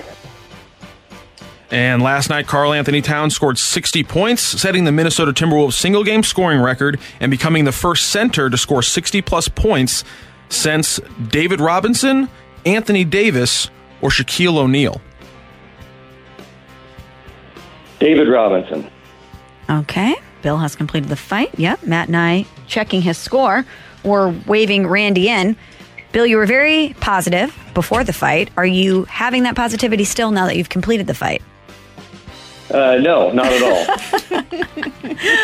all. You know what? It's like us last Friday. Before the Big Ten tournament, we're feeling good. Illinois, number 1 seed, and then Indiana comes in. Randy, please say good morning to Bill. Bill, good morning. How you let's doing? get your mic on. Try that again, Randy. Bill, good morning. How you doing? Randy, I am great, and I actually had the pleasure of sitting next to you at a Cardinals game back in 2006. It was in September, and Joan was actually sitting right next to me, and I recognized you, but I didn't say anything because I wanted to give you some peace with your family. But pleasure to fight with you today. Well, I appreciate that, and for you and anybody who ever sees me, stop by and say hi. I like to talk to you. And I know people come up to me all the time, and it's interesting. They say, yeah, I know you're off work and you don't want to talk sports. And I think to myself, well, what else am I going to talk about? So always feel free to talk to me, even if you're at a game, at a restaurant, whatever, okay? You got it. Thanks. So nice, Randy. Thanks. Are you just don't ask about history or anything like that. Sports history. Just sports history. Randy, just text me. I got your back.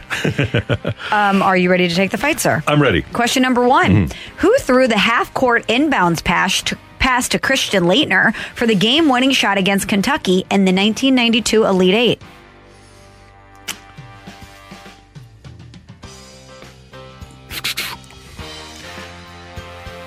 I think it was Bobby Hurley. But it seems like he was also down there. I'll go with Bobby Hurley anyway, though. He was pretty good. He had a good arm. Since the tournament's expansion to 64 teams in 1985, what school was the lowest seed to ever win the men's basketball national championship? I believe it was NC State. I think they were, a 12? NC State in 1983, Jim Valvano's squad. Now, a couple years later, Raleigh, Massimino, and Villanova. But no, I think it was NC State. Oh, no, 85. Since the tournament's expansion in 85. So I'll go with Villanova then. I'll go with that Villanova team. Question number 3, Randy. Since Albert Pujols last played first base for the Cardinals in 2011, who has the most appearances at first base for the team? Appearances, not starts. Okay. Let's see. Since 2011, let's see, Goldie, 3 years. This is it's amazing that I don't even, you had Alan Craig bouncing around. He certainly didn't have the most. I'll do the lifeline here. Matt Adams, Paul Goldschmidt, Matt Carpenter. So great response. I figured, let's see, Goldie, 2021, 22. I don't think Matt Adams played enough first base. Well, he played pretty much, but I don't think he played enough. So I think it's going to be between Marp and Goldie. And if we go with Marp, he moved to first base when the Cardinals third, first. Appearances. I'll go with Marp. And last night, Karl Anthony Towns scored 60 points, setting the Minnesota Timberwolves single-game scoring record and becoming the first center to score 60 points in the NBA since... I'll say David Robinson. Whew. Bill, Randy, we have a tie. Tough fight today. Each of you only got one correct. Which means we're headed to the tiebreaker round. Here's how this is going to work. I'm going to read the tiebreaker question. Randy is going to write his answer down on a yellow legal pad after I am done reading it. Bill, you're going to get first crack at it. We're going to give you about 10 seconds to share your answer with us. Then Randy will reveal what he wrote down on the yellow legal pad. First to get it correct or closest to the pin wins. Randy, are you ready? Ready. Bill, are you ready? Let's do this. Boys, here's your tiebreaker question. How many times has Patrice Bergeron won the Selke Award? One more time. How many times has Patrice Bergeron won the Selke Award? Randy has shown me his answer. Bill, whenever you're ready, sir. I'm going to say 3, and I have no freaking idea. Randy, your answer was? It was also 3. Okay, so Matt, as our master of ceremonies here, since they both have the same answer and it's incorrect, should we move to the second tiebreaker question? I believe so, yes. Okay, so Matt has just a safety tiebreaker question here. I'd forgotten it was on the back. You both have the same answer, and it's both incorrect. So we're moving to another tiebreaker question. Okay. This is a battle for the ages. Randy, are you ready for... This is epic. For tiebreaker number 2. This is what Charlie Spoonhour used to call a taffy pull. You know what this is? This is like the Bills and the Chiefs, just back and forth, Exactly. No. Randy, are you ready for tiebreaker number 2? I'm ready. This is like that Cowboys-Lions 1970s 5-3 game. Yeah, that's actually way more accurate. Bill, are you ready for tiebreaker number 2? I am. All right, guys. If neither one of you gets this, I don't know what we're going to do, but here we go. I'm Googling a question right now. Okay, thank you for that. Chris Pronger played 598 games in St. Louis as a Blue, more than any other team he played for. Outside of St. Louis, which team did Pronger play the most games for? Chris Pronger played 598 games in St. Louis as a Blue, more than any other team that he played for. Outside of St. Louis, which team did Pronger play the most games for? Randy showed me what he said. Bill, whenever you're ready. Michelle, I can't even remember who. I remember we traded him, I think Brendan Shanahan for him, but I can't even remember who we what team that was, if I'm even getting that correct. So I'll just say the Ottawa Senators. Bill says the Ottawa Senators. Randy, your answer? I went with the Anaheim Ducks. We've got a winner. Someone got it correct. After 2 tiebreaker questions, was it Bill or was it Randy? Matt, ring the bell. The winner and still champion of the fight, Randy Carricker. Just win, baby. Bill, epic fight. Came down to the second tiebreaker, but Randy did get it correct. Randy knew it. So let's roll it back to the top. It was Grant Hill. He threw the half-court inbounds pass to Christian Laettner for that game-winning shot against Kentucky in the 92 Elite Eight. Since the tournament's expansion to 64 teams in 1985, Villanova is the lowest seed to ever win the men's basketball national championship. It was in 1985, the 8th seed with a win over number 1 Georgetown. Since Albert Pujols last played first base for the Cardinals in 2011, Matt Adams has the most appearances at first base for the Redbirds. He has 381 appearances. Paul Goldschmidt coming in at 364. Karl Anthony Towns scored 60 points last night, setting the Minnesota Timberwolves single-game scoring record and becoming the first center to score 60-plus since Shaquille O'Neal. Shaq did it on March 6th of 2000 with 61 points. Now we went to our tiebreaker rounds plural. How many times has Patrice Bergeron won the Selke? Randy and Bill both guessed 3. The correct answer is 4, which led us to our second tiebreaker question, and thankfully Matt had that one in the hopper. Chris Pronger played 598 games in St. Louis as a Blue, more than any other team he played for outside of St. Louis. Pronger played the most games for the Anaheim Ducks. Randy got that one correct. Randy guessed Anaheim. Bill guessed Ottawa. Prongs played 220 games for the Ducks. He played 145 games for the Flyers and 124 games for the Whalers. Bill, great fight. Thanks for listening. Thanks for playing. Have a great rest of your day. It was fun. Thanks, guys. Have a good one. Thank you, Bill. Have a great day. That's Bill on the fight on 101 ESPN. Coming up, the new Cardinal beat writer for MLB.com, John Denton, joins us with Carricker and Smallman on 101 ESPN. We're right back to the Carricker and Smallman podcast, presented by Dobbs Tire and Auto Centers on 101 ESPN. What's totally killing Smalls right now? You're killing me, Smalls. You're killing me, Smalls, with Michelle Smallman on 101 ESPN. John Denton was taken away by the fact that the Cardinals moved up Oliver Marmol's press conference. So John Denton, the Cardinal beat writer for MLB.com, is with the Cardinals skipper right now. So we've got... You're killing me, Smalls. An early edition of You're Killing Me, Smalls. So, Randy, you may remember Tom Brady connecting with Mike Evans for a 55-yard touchdown during the Tampa Bay Buccaneers' loss to the Rams in the playoffs. Well, that was labeled as Tom Brady's, quote, final touchdown pass. 3 days ago, that final, air quotes again, touchdown pass sold at auction for over $500,000. Tom Brady, of course, deciding to come back to the NFL. That makes this football significantly less valuable. TMZ quoting now that it's worth about $50,000. Other people estimating that it's down to $25,000. So the collector that forked over $500,000 for this final touchdown ball for Tom Brady, now out a small fortune.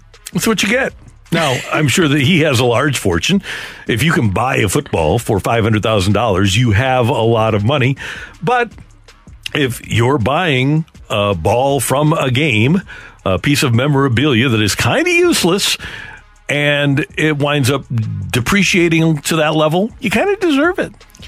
Also, if you're someone that's very into sports and you're obviously into the NFL and Tom Brady and you're paying enough attention, don't you think that you would wait until he put in his paper? Don't you think you would wait until it was completely certain that he wasn't coming back? Everyone in the sports world was speculating about a return. The Buccaneers even said, we're going to leave the light on. Yeah, right. Yeah. And here's the thing, Michelle. Why would it be worth $50,000 now? Why isn't it worth $100,000? It's just a ball. I don't even know why it's worth anything at all. Yeah, it's just one of his touchdown passes. Yeah. Maybe it's because it's the postseason. I don't know. But it was in a loss. So who knows? Yeah, I don't know how these things are evaluated, but that's I would not want to be that guy. We'll just put it that way. No, he only lost $450,000. And I just imagine this person having this conversation with their spouse. Oh, I got this for $500K. One day this is going to be worth millions, babe. Mm-hmm. This is going to be such a great investment. 3 days later, yikes. Yikes. You're killing me, Smalls. So we talked about Mitch Berg, a.k.a. Pittsburgh, Mitchell Trubisky heading to the Pittsburgh Steelers. Ian Rappaport, Randy, tweeted this yesterday. The Steelers had been in the mix on Jimmy Garoppolo with the 49ers, but signing Mitchell Trubisky means they're out, but the Colts still have interest in Jimmy Garoppolo. I know when we were playing our quarterback carousel, our potential landing spots, you and I both thought that Pittsburgh would be a great landing spot for Jimmy G. And I think that he'll be well received if Indianapolis is the spot. We're running out of landing spots now. Tampa has a guy. The Broncos have a guy. The Packers kept their guy. Pittsburgh has a guy. Now you're looking, and Miami decided to stick with their guy. So now you're looking at the Panthers and the Saints. I don't think either of those teams are landing spots for Jimmy G.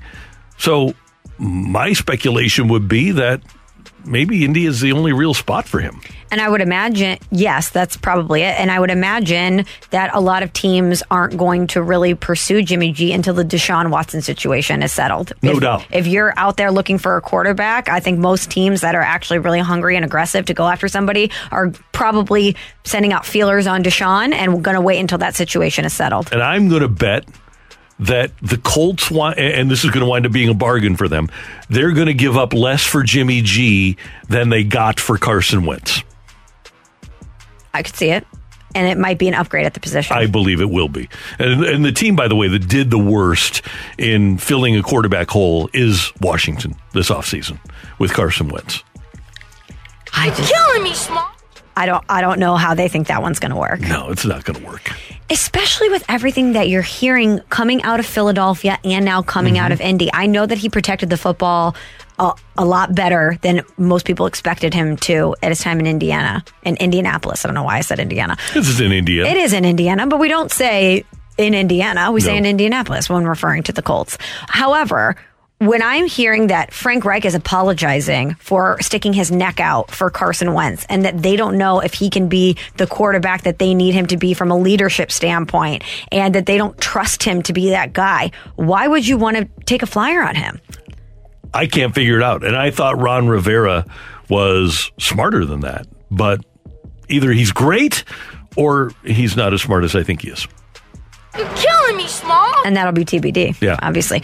Some scary news coming out of baseball, Randy, yesterday. Pete Alonso was nearly killed in a very scary car crash on Sunday, but thankfully he's doing fine. He was speaking to the media at Port St. Lucie during Mets spring training. He said he was T-boned by a man who ran a red light. He said it was a really close experience to death. His car actually flipped 3 times, and his wife had shared footage of the vehicle and what it looked like after the crash. It was terrifying. He actually had to kick out the windshield for him to escape the vehicle. Very lucky that Pete Alonso is not only alive to tell the story, but that he walked away unscathed. Yeah. It was a very, very terrifying situation. It really was, and thank goodness that Pete Alonso is still with us. And is going to be able to play this year. That's the most amazing thing, is that he's going to be able to play Major League Baseball after that. Pete Alonso, always going to be one of my guys, because during the home run derby, I picked him on my team, which caused you to lose and have to spin the wheel. I know. So, Pete Alonso, glad you're okay. Yeah, I'm not. We need to bring back the wheel. We'll get the wheel going. It's been a minute. I've got a cubicle now, and it's in my cubicle. There's a wheel? With our cubicle. We share a cubicle, by the way. Which I've never been to. No. But with March Madness coming up, it seems like a good time, Randy, to maybe make some bets, some wagers. I'm with you. Let's do it. All right. Yes. We'll do it. Speaking of March Madness, today's big thing includes our preview of the East region. That's next with Carricker and Smallman on 101 ESPN. We're right back to the Carricker and Smallman podcast, presented by Dobbs Tire and Auto Centers on 101 ESPN. Okay, I was looking forward to wearing my Mizzou hoodie on Thursday. Randy, do you have any Come Illinois here with nothing gear? but a smile. Do you have any Illinois gear? I need Illinois gear. I've got some stuff that you could wear. Okay, I'll wear it.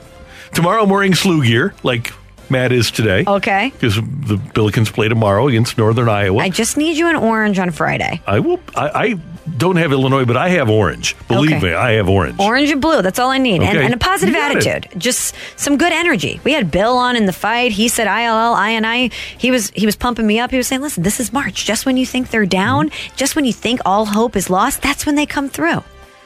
He kind of compared it to David Freese. And I don't know if Illinois is down to their last strike twice, but it hasn't been great. I'll say this. If Illinois can advance, they could play Loyola. I don't even want to put it out there. You know all the bad juju I've gotten having to call out Sister Jean for her improper benefits. I'm just calling it like I see it. Okay. Calling in a favor. This will come on Friday, but I'm going to get an early guess from you. Okay. This is a game that you have to hate. Ohio State and Loyola. Oh, I hate it. Absolutely.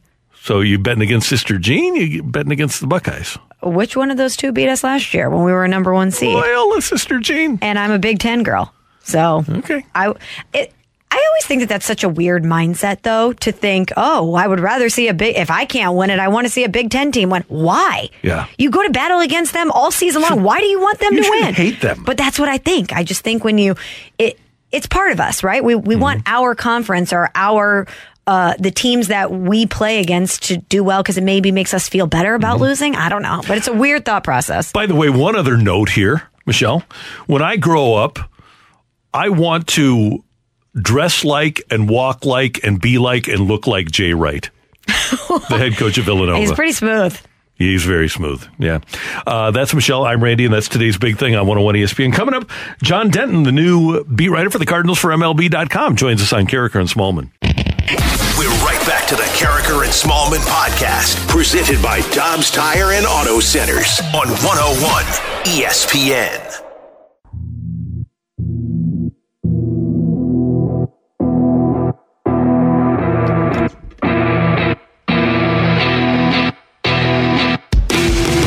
Smallman, I'm Randy Carricker, and it is a pleasure to welcome John Denton to the show on Carricker and Smallman, 101 ESPN in St. Louis. John is the new beat writer for the Cardinals for MLB.com. He's down in Jupiter, and he joins us now. John, welcome to 101 ESPN. Welcome to St. Louis, and thanks for joining us this morning. How's it going? My pleasure. Thanks for having me. It's a little cloudy in Jupiter, but it's a good day for baseball. Well, John, tell us a little bit about yourself. I'm reading here that you grew up a Cardinal fan in Tennessee. Is that correct? Yeah, I grew up in Cardinal country, so my grandfather was a Cardinal fan, my father was a Cardinal fan, and I grew up, and as a Cardinal fan myself. This was the reason I love sports. This is the reason that I became a sports writer, because I love baseball. And my career has taken me elsewhere. I've covered the NBA the past 24 years, but now I'm here in St. Louis, baseball heaven, a chance to cover the Cardinals, and I couldn't be happier about it. Well, John, I led with that because if you grew up a Cardinal fan, you knew the expectations that surround the Cardinals every year. Fans expect the Cardinals to win a World Series every year. And Ali Marmol, their new rookie manager, said it would be a disappointment if we didn't win a World Series, which is a bold statement, but it's also kind of accurate for Cardinals fans. But what do you think? When you look at the construction of this team, do you think it would be a disappointment if this team specifically didn't win a World Series? I've been around sports a long time, and usually rookie managers, they play down expectations. They tell you, we're taking it one day at a time. You get all the cliches, but Ali said right up front that this team expects to win. He understands the magnitude of being the manager of the St. Louis Cardinals. He understands the expectations of the fan base and the front office, and I thought it was rather refreshing. It would have been disingenuous if he would have said, "Hey, we just want to make the playoffs." When you have Nolan Arenado and Paul Goldschmidt and 5 Gold Glove winners and Adam Wainwright and Jack Flaherty, you should be a contender. And I love that Ollie's embracing that. He's 35 years old. He's a rookie manager, but I love the fact that he's embracing the expectations.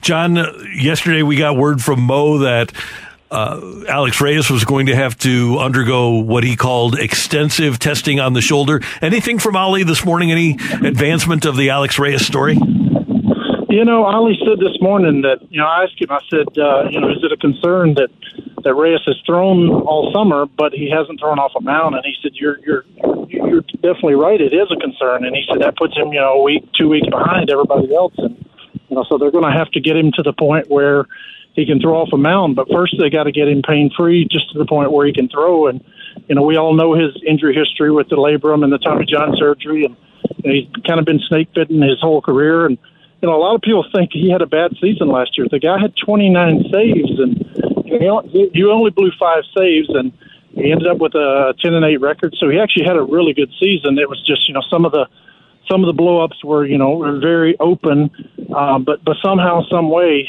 they've got to figure out how to get him pain-free. I think, Alex is probably one of the first victims of the lockout. For 99 days, the players in the organization couldn't talk to each other. So he couldn't tell them that his shoulder was still hurting. So, he's obviously behind. I don't think there's any way he could be a starter, which that's part of his dream. But, he's definitely behind, and we'll see if he's even ready for opening day now that he's having pain in the shoulder. John, the Cardinals had some recent bullpen signings in Drew Verhagen and Nick Wittgren. A lot of Cardinals fans were hoping for someone a little bit more established to fill those roles. What did you make of these signings? What do you expect from them? Well, if you look at the common thread, they all have major league experience. They're all veterans. They've all been guys who have been around the block. And one other common thread, and I was talking to Nick Wittgren this morning, is the Cardinals are looking for guys who throw strikes. They're looking for guys who throw ground balls. When you have 5 Gold Glove defenders behind you, you want to throw ground balls. And Nick Wittgren, he said basically he had 2 bad outings last year. His numbers would look a lot better. Verhagen is a guy who doesn't walk players. Like we all know, the Cardinals set the major league record last year for walking in batters. I think it's 29 walks with the bases loaded last season. They're looking for strike throwers. They're looking for guys who will get ground balls and get them out of innings. And Wittgren, his numbers weren't great last year, but since 2016, he's 6th in baseball and stranding inherited runners. So that's a big deal. That is the voice of John Denton. He's the new beat writer for the Cardinals for MLB.com.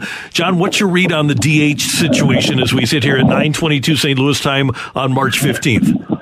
Well, I know a lot of Cardinal fans would love for them to go after Schwarber. They would love for them to go after a big bopper, a big bat, but we all know that, this organization is not going to stand in the way of internal options. They're not going to stand in the way of development. And, they love what Lars Nootbaar did last year. They love that he went to Arizona Fall Ball.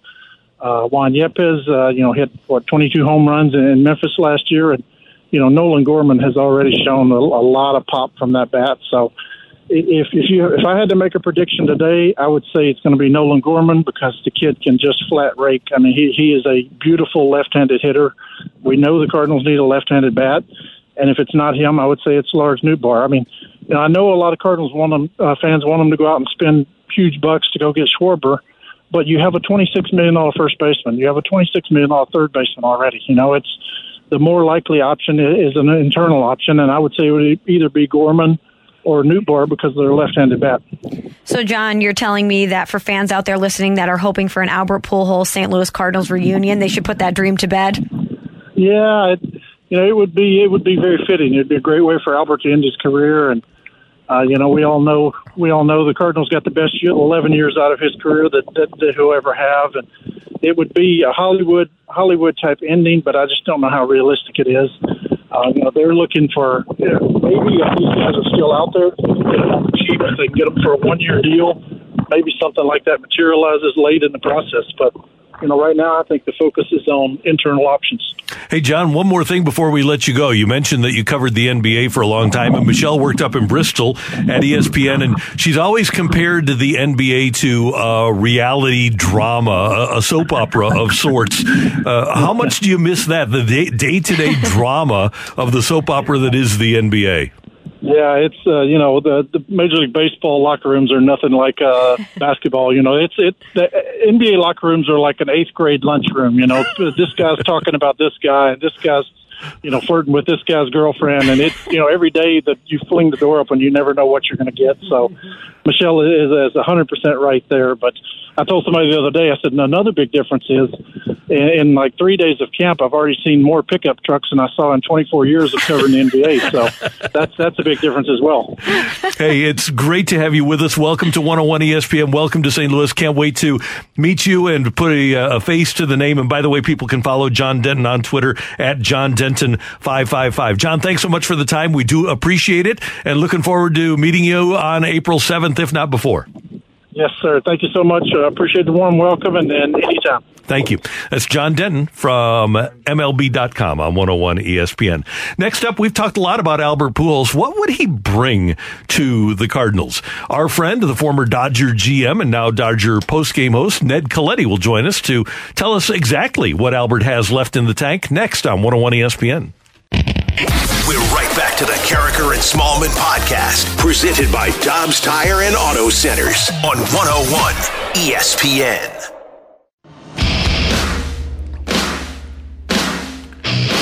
It's not very often that we get a 3-time Emmy Award winner on the program. Carricker and Smallman on 101 ESPN in St. Louis. Not only is Ned Colletti, the former Dodger GM, a 3-time Emmy Award winner, but he is also now a member of the Chicago Sports Hall of Fame. And Ned is with us now on the Brown and Crouppen Celebrity Line on 101 ESPN. Mr. Colletti, it's always great to talk to you. How are you doing this morning? Hey, Randy, good. Good to be with you guys. Baseball time, almost here. Yeah, and I'll tell you what, we were so infuriated by the lockout. You've been in the business forever, so I'm sure you handled it better than we did. But overall, how did you handle the lockout?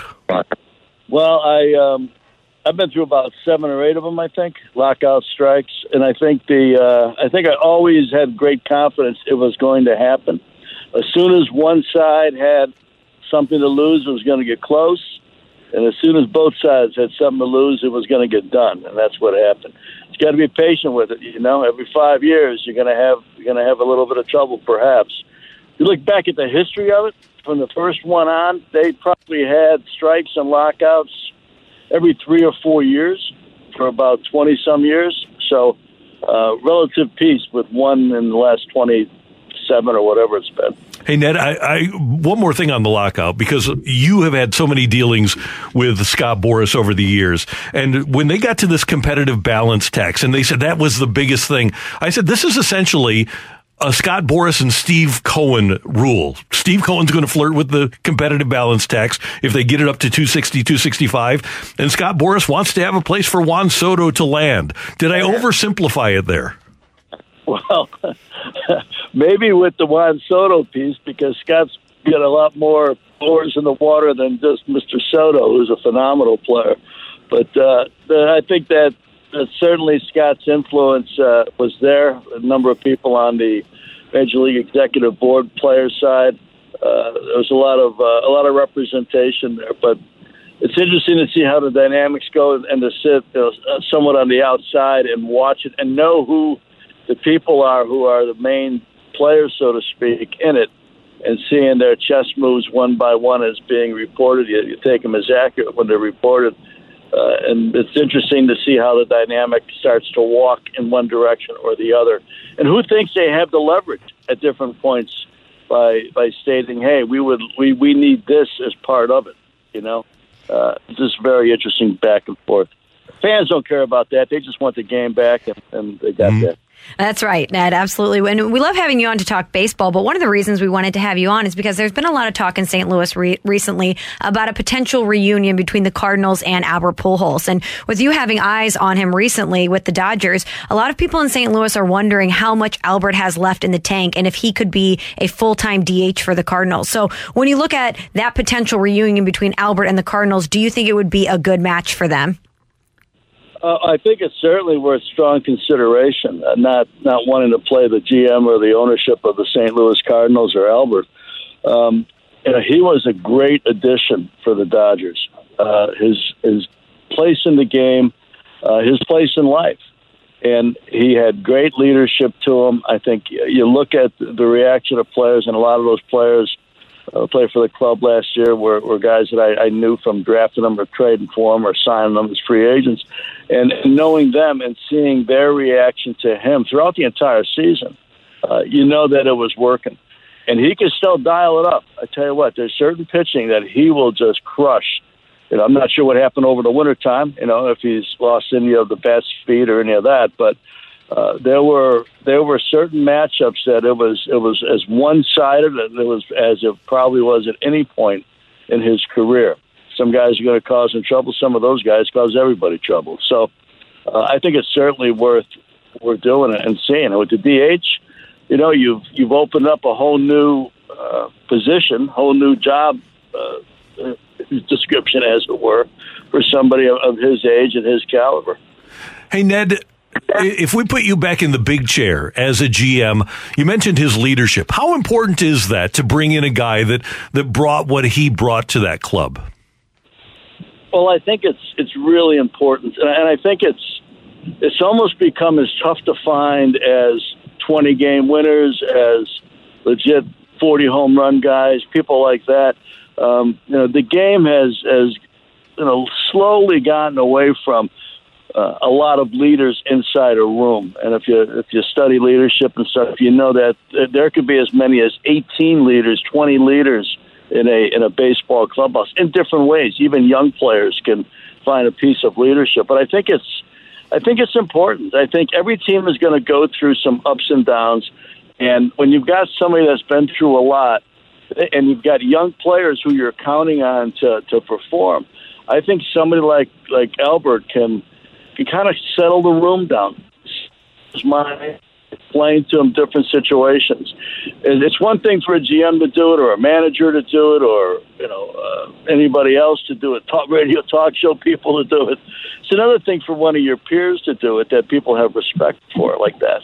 And I think there is value to it. I don't think there's any doubt that if he can help one player get better, one player calm that player's mind down, it's worth it. It's already been worth it just with one. And I sense that with the Dodgers last year, there were multiple players that he helped get better. Even in a moment in time, even in one at bat, that he had huge impression on, left a huge impression on. That's incredible insight, Ned. And Albert is sitting there at 679 home runs. He's on the precipice of one of the most hallowed milestones in baseball with 700. And I think about that moment in baseball, and that's going to be something that we remember forever. When we think about Albert Pujols as a player, we're always going to remember that 700th home run wherever it is. Is that enough for a front office to be interested in bringing him in, to think about him reaching that milestone while wearing their laundry? I think it's got some value, but it's like people would ask me in L.A., which was obviously a celebrity city and things like that. Hey, if you don't have a good team, but you got a couple stars, you're still going to be okay. And I would never buy that. You've got to have players who help you win. And is it a nice story to have them do it in St. Louis? Yes, but if it's going to take 2 years in theory, that's not necessarily going to be a good story. So I think it depends on really where he's at in his game. It all lines up in a lot of beautiful ways, historic ways, and kind of ways that baseball is known for, and tying its history together with the past with the present. But I think it all depends also on how much he can contribute.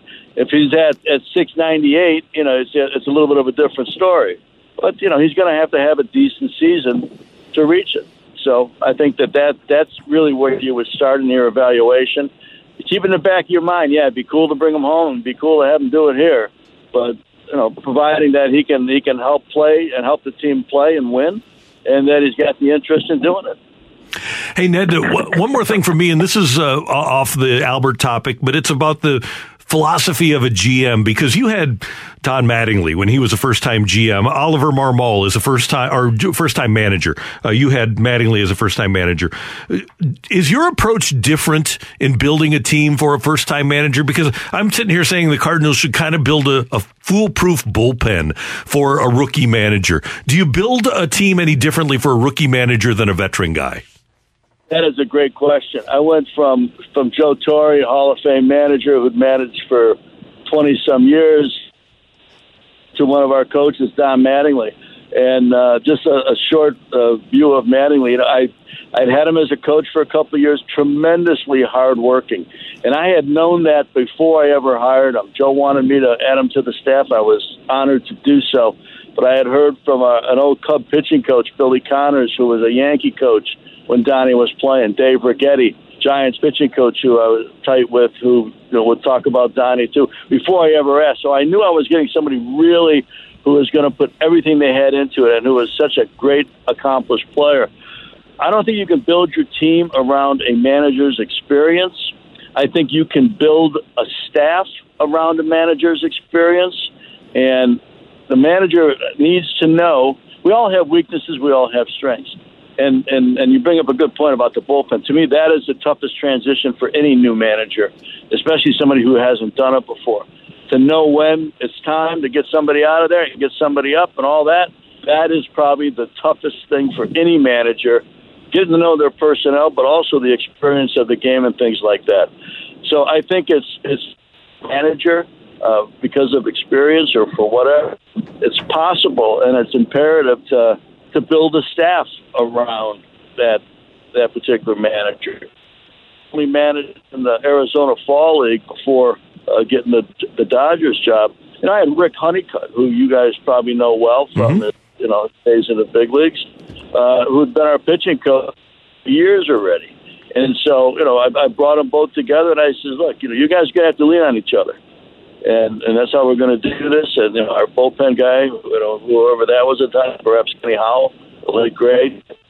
You guys rely on each other, communicate with each other, really fine tune your thought process. This is how we're going to be successful. Because if you can't manage that pen, you're going to end up losing a handful of games. So Oliver Marmol will be in good shape with Mike Maddox. Ned Colletti, we know you're traveling today. We appreciate you taking some time and great insight on Albert and the Cardinals and the Dodgers as always. And as the season unfolds, I'm sure we'll visit again. Thank you. Hey, my pleasure. Thanks for having me on. You bet. Thanks to both. See you later. That is the great Ned Colletti, 3-time Emmy Award winner, former GM of the Dodgers, and Michelle, a scout for the San Jose Sharks. You talk about an accomplished sports executive. Ned is at the top of the list. What a resume. Yeah. And what great insight he just gave us on Albert Pujols. Yeah, and that kind of changes my mind because Ned knows what he's doing. Yes. And what he said about having him in that clubhouse, and if he can even impact one player and settle down one guy in that moment, it's worth it to have somebody like that. Not to mention all the other things that he would bring to the Cardinals from a financial standpoint, from an exposure standpoint. Everybody would be talking about him making his return home. And there's a lot of tentacles here to this story. Well, and the other question that the Cardinals have to ask themselves based upon what Ned told us. If Albert is the 26th guy on your roster and he's your right-handed DH, how much can he benefit a left-handed DH like Nolan Gorman? These are good questions. That's Michelle. I'm Randy. We're going to head down the stretch with What's on Tap next on 101 ESPN. We're right back to the Carricker and Smallman podcast, presented by Dobbs Tire and Auto Centers on 101 ESPN.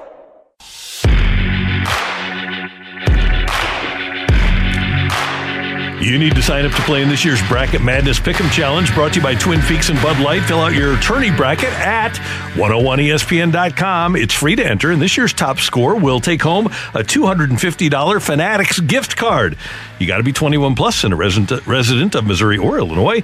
The first round starts Thursday. Get signed up to play in Bracket Madness now at 101ESPN.com. Michelle, have you filled out your bracket completely? I actually logged in this morning to try to do it, or I attempted to log in, and I don't know my password, so I'm going to have to do it after the show. Okay. That happens to me at least twice a week, where I go to log into something and I forget my password. Yeah, that happens to me all the time. Hey, I got a story for you. Tell me. With the Reds trading Jesse Winker yesterday, he was expected to make or estimated to make $6.8 million in arbitration this year. And they traded Eugenio Suarez. He was due $11 million in each of the next 3 years.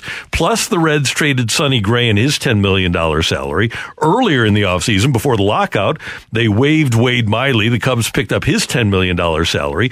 And the Reds traded their starting catcher, Tucker Barnhart, and his $7.5 million salary, plus Nick Castellanos left. So who was there?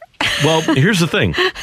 Joey Votto has the highest salary on the team at $25 million. Mike Moustakas is at $16 million, and Shogo Akiyama is making $8 million, along with Luis Castillo at $7.5 and Tyler Mahle at $5.5 million. Those five players on the Reds are the only Reds players that are making more from the Reds this year than Ken Griffey Jr. Ken Griffey Jr., with deferred payments, is getting $3.959 million from the Reds. Ken Griffey Jr. is the Hall of Famer. Ken Griffey Jr. is the sixth highest paid Red in 2022. That's outrageous. I mean, good for the kid, but that's outrageous. And imagine being a Reds fan this morning. Imagine being Joey Votto this morning. Can you imagine? Joey Votto is not on Cincinnati Sports Talk Radio, the Joe that they're talking about this morning. I don't know. They might be because they love Joey Votto there. He's one of their guys, will be forever. And I can imagine that Reds fans are furious today because Joey Votto deserves more than this. He does. But if you're in Cincinnati, are you talking Joey Votto or Joey Burrow? You might be talking Joey Votto for a segment today, and then you're talking Joey Burrow. How outrageous is that? You're right.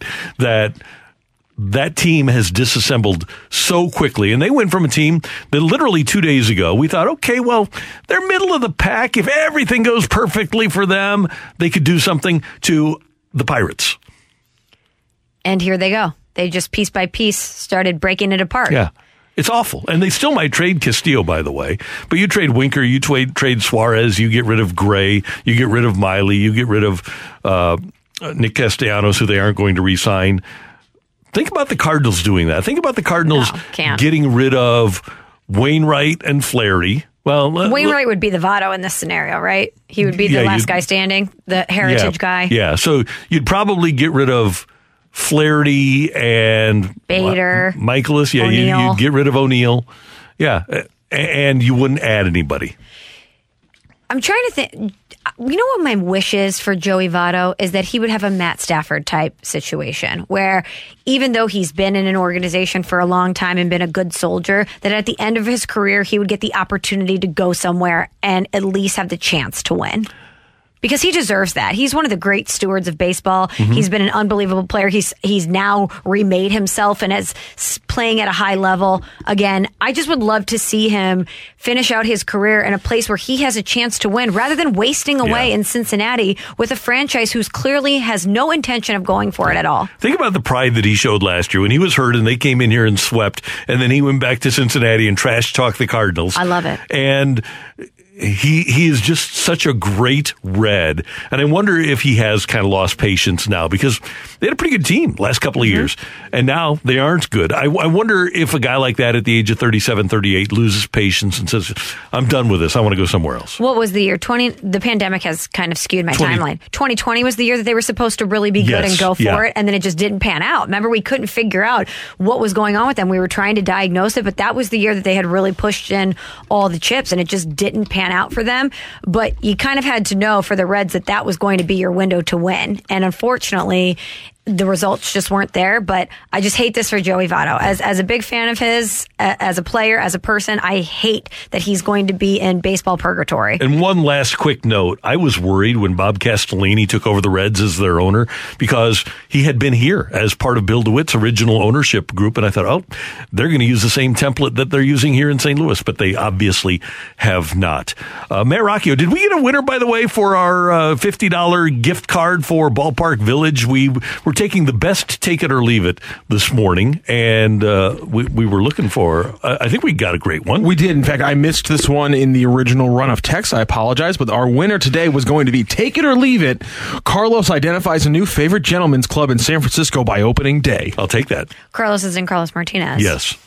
Well, that's what you do when you move to a new city is you find all your favorite spots. So I imagine that's high on his to-do list. And Tsunami with a classy departure on the social media, Very classy, yes. Who finds their preferred club quicker in a new city? Carlos Martinez James Harden? James Harden. No doubt about it. I don't even think that's a conversation. Yeah, he already knows every spot in the country. James Harden has a Rolodex. He knows where he's going. Yeah, he sure does. No matter what city he's in. Great job by our producer-engineer, the one and only Matthew Rocchio. Thank you, sir.